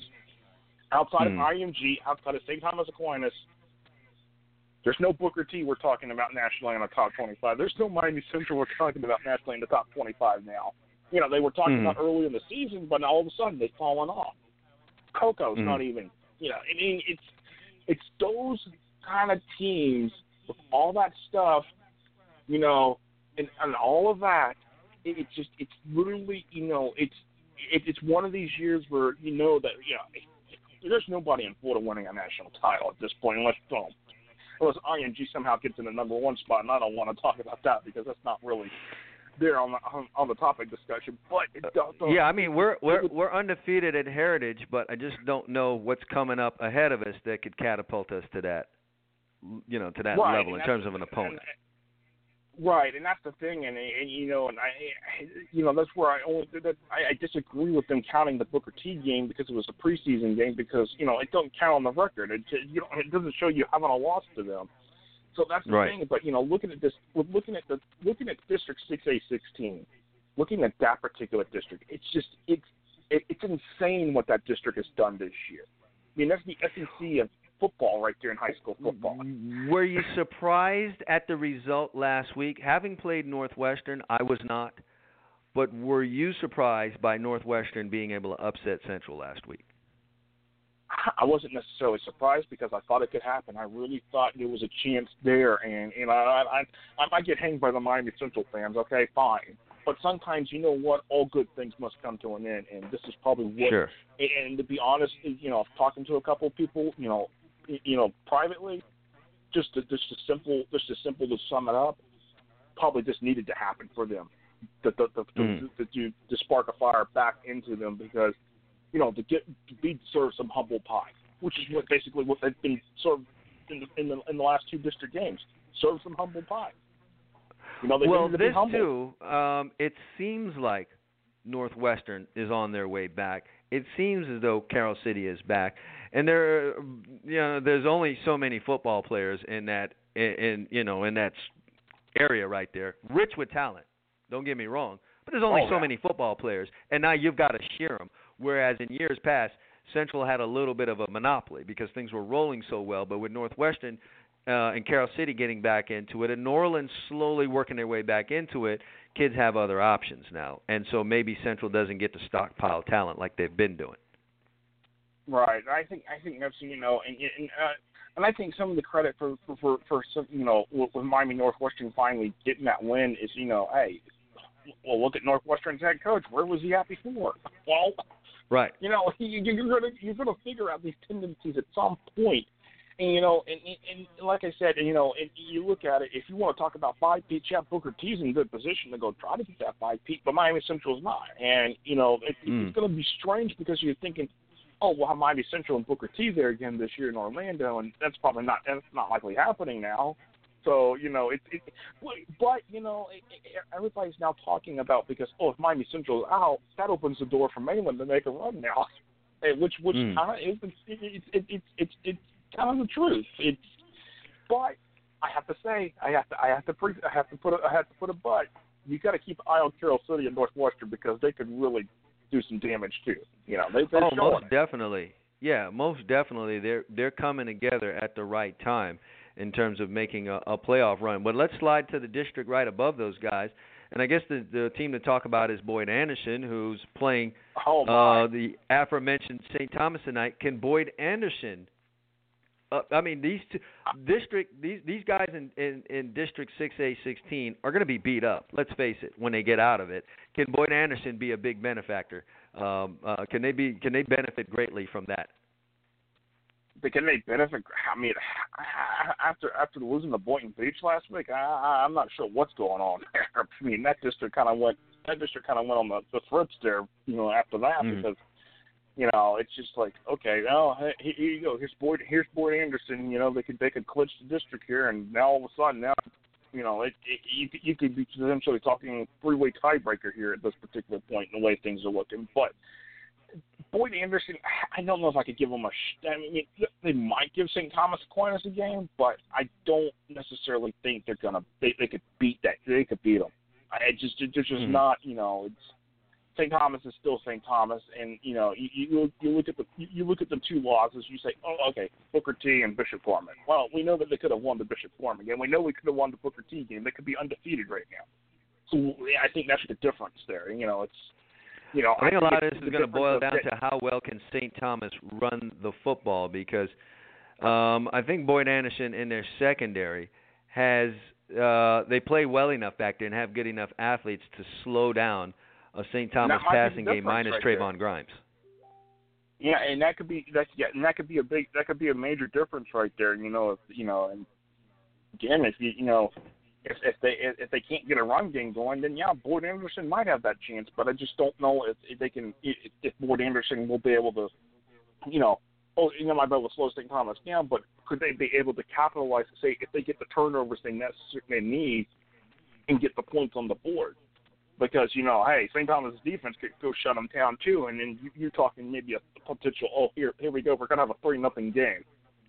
Somebody's going to get a field goal just to win it, and that's the whole thing, and the thing on that, and looking at it, St. Thomas is a 31-point favorite over Boyd Anderson, according to our friend Pinko's. But then again, you got to think about, okay, here, what about the human element? And these are not considering the human element at this particular point. So it's one of those things. It's just. Who wants it more? Does Boyd Anderson really? If Boyd Anderson can get a win, it would be a statement win. It would be a statement win after basically dropping a game that was probably in most people's mind a sure win last week. Because no one saw that coming. Right. No doubt about that. No doubt about that. Need to get back on their feet. Let's talk about District 5A, where we are. Class 5A, where we are a member at American Heritage. We had the big showdown last week against Cardinal Gibbons. Kind of puts us in the driver's seat for the district championship. Right. And so let's talk about outside of this particular district. I don't know how much we can expect out of 5A-15. It's a 3-team district. You and I have talked about the ridiculousness of that. In past shows at Suncoast, Port St. Lucie, Fort Pierce. But let's right above them. Who's the team to really look out for in those next two districts above in 14 and 13? Is it Bishop Moore again, or is there someone else that's making some noise? You definitely keep an eye on Bishop Moore. You don't take your eyes off Bishop Moore. You just don't do that. I don't recommend that. But right. If I'm gonna give you another, let me give you another team here that's in that process. I would say is that looking at it, I would give you Palm Bay. Keep an eye on Palm Bay. They are rolling this year. They one of their wins was against a strong playoff team from Colorado and Columbine. So. I have to give Palm Bay some credit here, and they're playing hard, and and it's interesting. I say this week because Merritt Island and Palm Bay are playing this week, and that's going to decide the district championship right there. Merritt Island has just not been as impressive with their games this year. Merritt Island 14-12 over Titusville. What is that? I mean, that's just. You're allowed that. You're allowed that one booger. You're allowed that one booger every year. Maybe that was it. They've had too many of those one bookers. That's the problem. That's the problem. So like you said, the district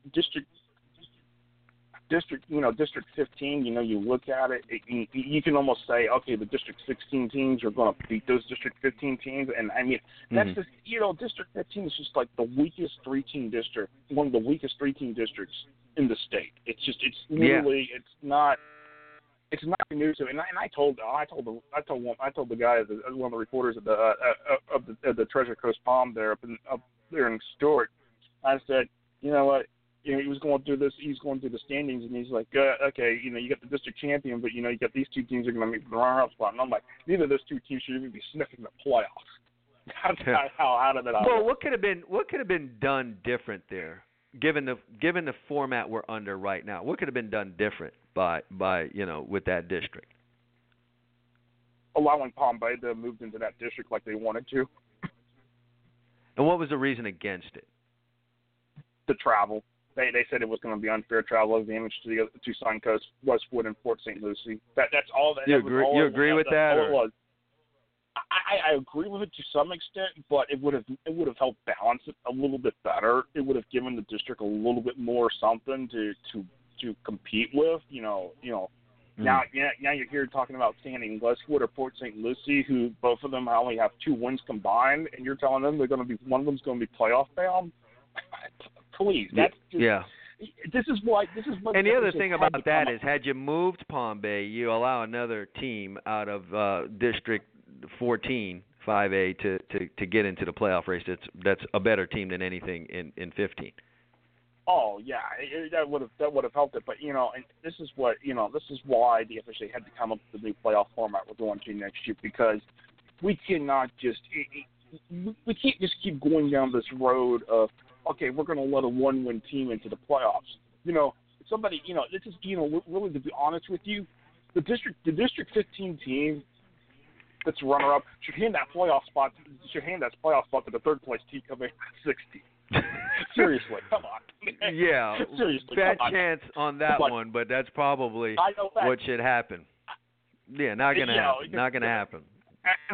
Because I could see Cardinal Gibbons beating Hallandale tonight, and then y'all have to take care of Hallandale. Basically, that would eliminate them out of the playoffs. But I mean, at the same time, I would rather give the spot to Hallandale. Come on. Yeah, really. You know what I mean? Given what you've been able to pull together. Well, we got a little bit of time here, but the final thing I want to talk to you about is Class 3A, and down here in the southern part of things, American Heritage Delray, they get beat by Cardinal Newman last week. What's going on at Delray? Is it finally you've broken down because of the whole Oxbridge thing? What's happened at that proud program? Oh man, I have. I'm disappointed for one thing, because I thought they would win the district, considering and looked at everything, given everything, the situations going on. I thought, okay, well, Oxbridge had a rough and tumble summer. Yeah, okay, maybe runner-up might be a better position for them. American Heritage would win the district. I'm sitting here thinking, what in the heck has happened? 1 win? That's it? Give me a break. It's like, and Oxbridge has been much more impressive. I mean, I'm not gonna ding them. I'm not gonna ding them for that IMG loss. That's just that's a big separator between a JUCO Oxbridge team, as we described them last week. more like a Division I AA team. Yeah, there you go. No one's going to get mad at you for losing to IMG late in the season. No, and I'm not going to ding Trinity Christian this week tonight if they lose to IMG, which I totally expect is going to happen. So don't. It's just and that's the thing. But I mean, I'm still just trying to figure out how. What has just happened? You go from state runner-up to being out of the playoffs. I mean, that's a little crazy. I was saying Miami Central goes from state champion to being out of playoffs. It's just it's crazy. You would never think of that. But it's been uglier. It's been uglier for Delray than a Miami Central. I mean, Miami Central is right there in it. I mean, and they're in an extremely tough district. But Delray's just broken down. So are we just pretty much headed for a Chaminade Oxbridge matchup in round 2? Oh yeah, I think you definitely are headed for that. Right? You're definitely headed for that. That's definitely going to happen. And then whoever wins that game is going to have to face Clearwater Central Catholic, most likely. So.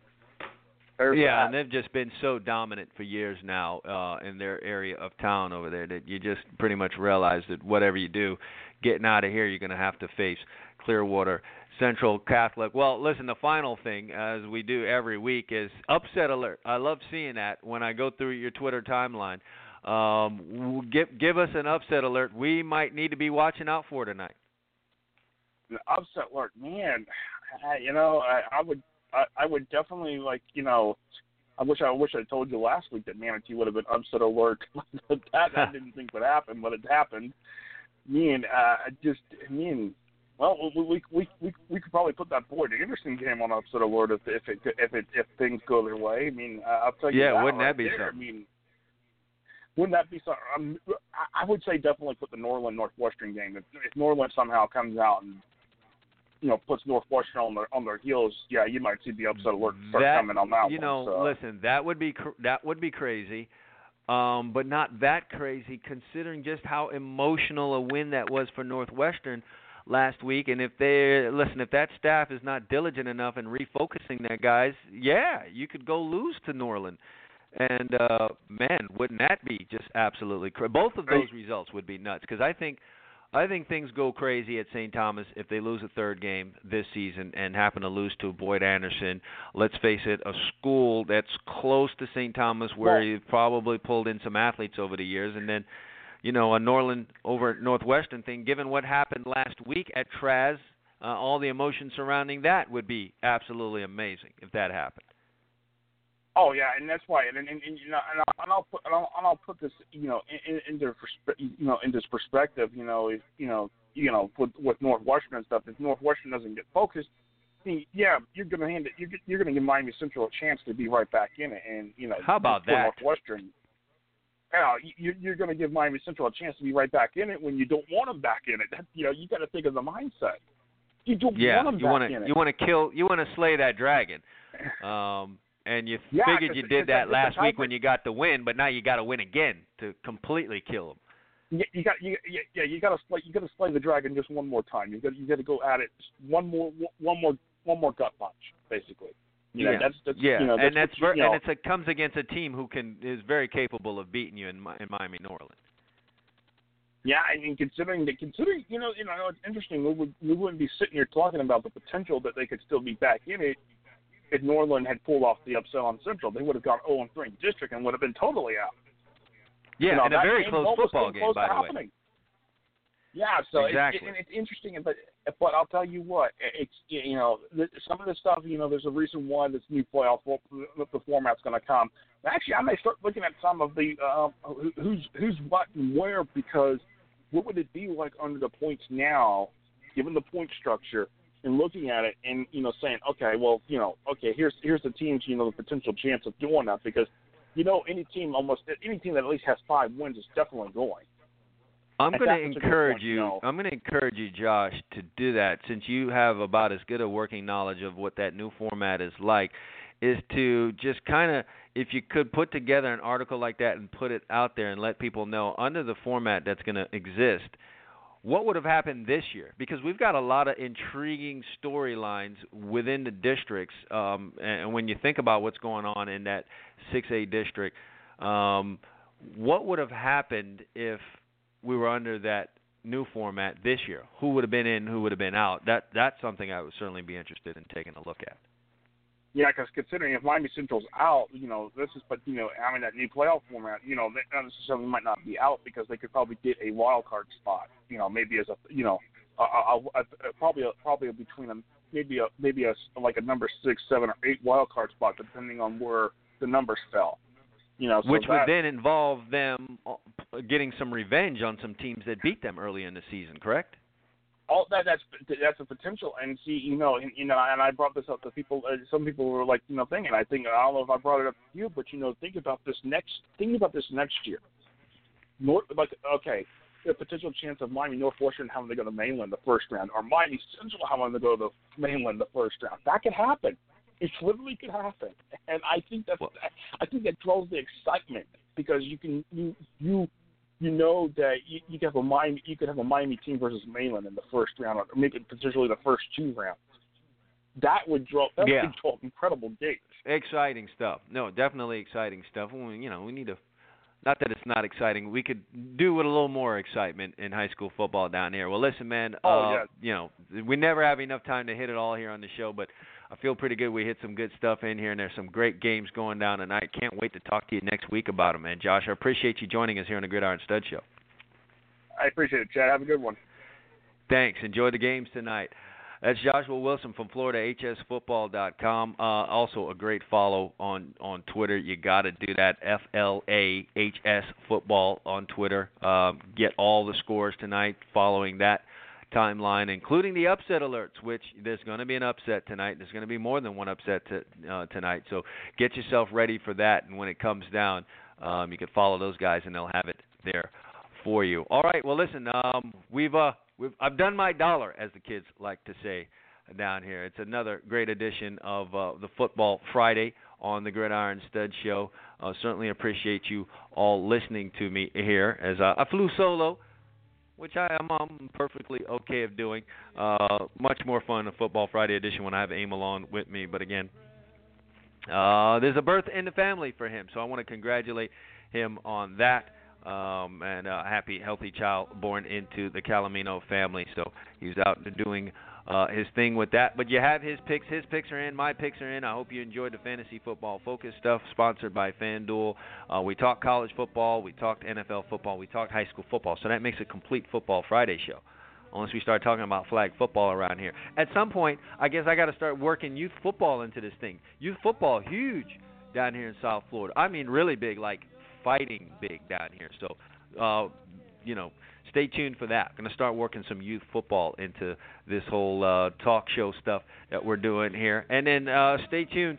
Coming up really, really soon, the Gridiron Studs Show is going to be daily here. So not just Monday and Friday. You're going to start getting the Gridiron Studs Show on a daily basis, new and improved. We're looking to make this a really big deal here for you. But again, I thank you for listening. Thank you for making this a featured show on Blog Talk Radio. Thank you to my guest, Joshua Wilson, here on a Football Friday. Thank you for listening. Enjoy the games tonight, enjoy the game Saturday, and enjoy your football weekend here. Thank you very much. We'll be back on Monday. Thanks for listening.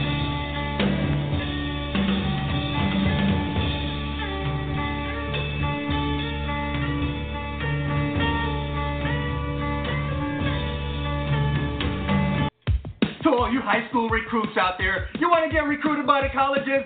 Step up and visit GridironStuds.com today. We got college coaches visiting. We've got people visiting. We've got fans visiting. If you want to be seen, get your video up there right now. It's easy. Create a profile. Takes 2 minutes. Stop playing games. Get off of Facebook. Take control of your future. GridironStuds.com is where you need to be today. Visit now, set your profile up, and let yourself be seen.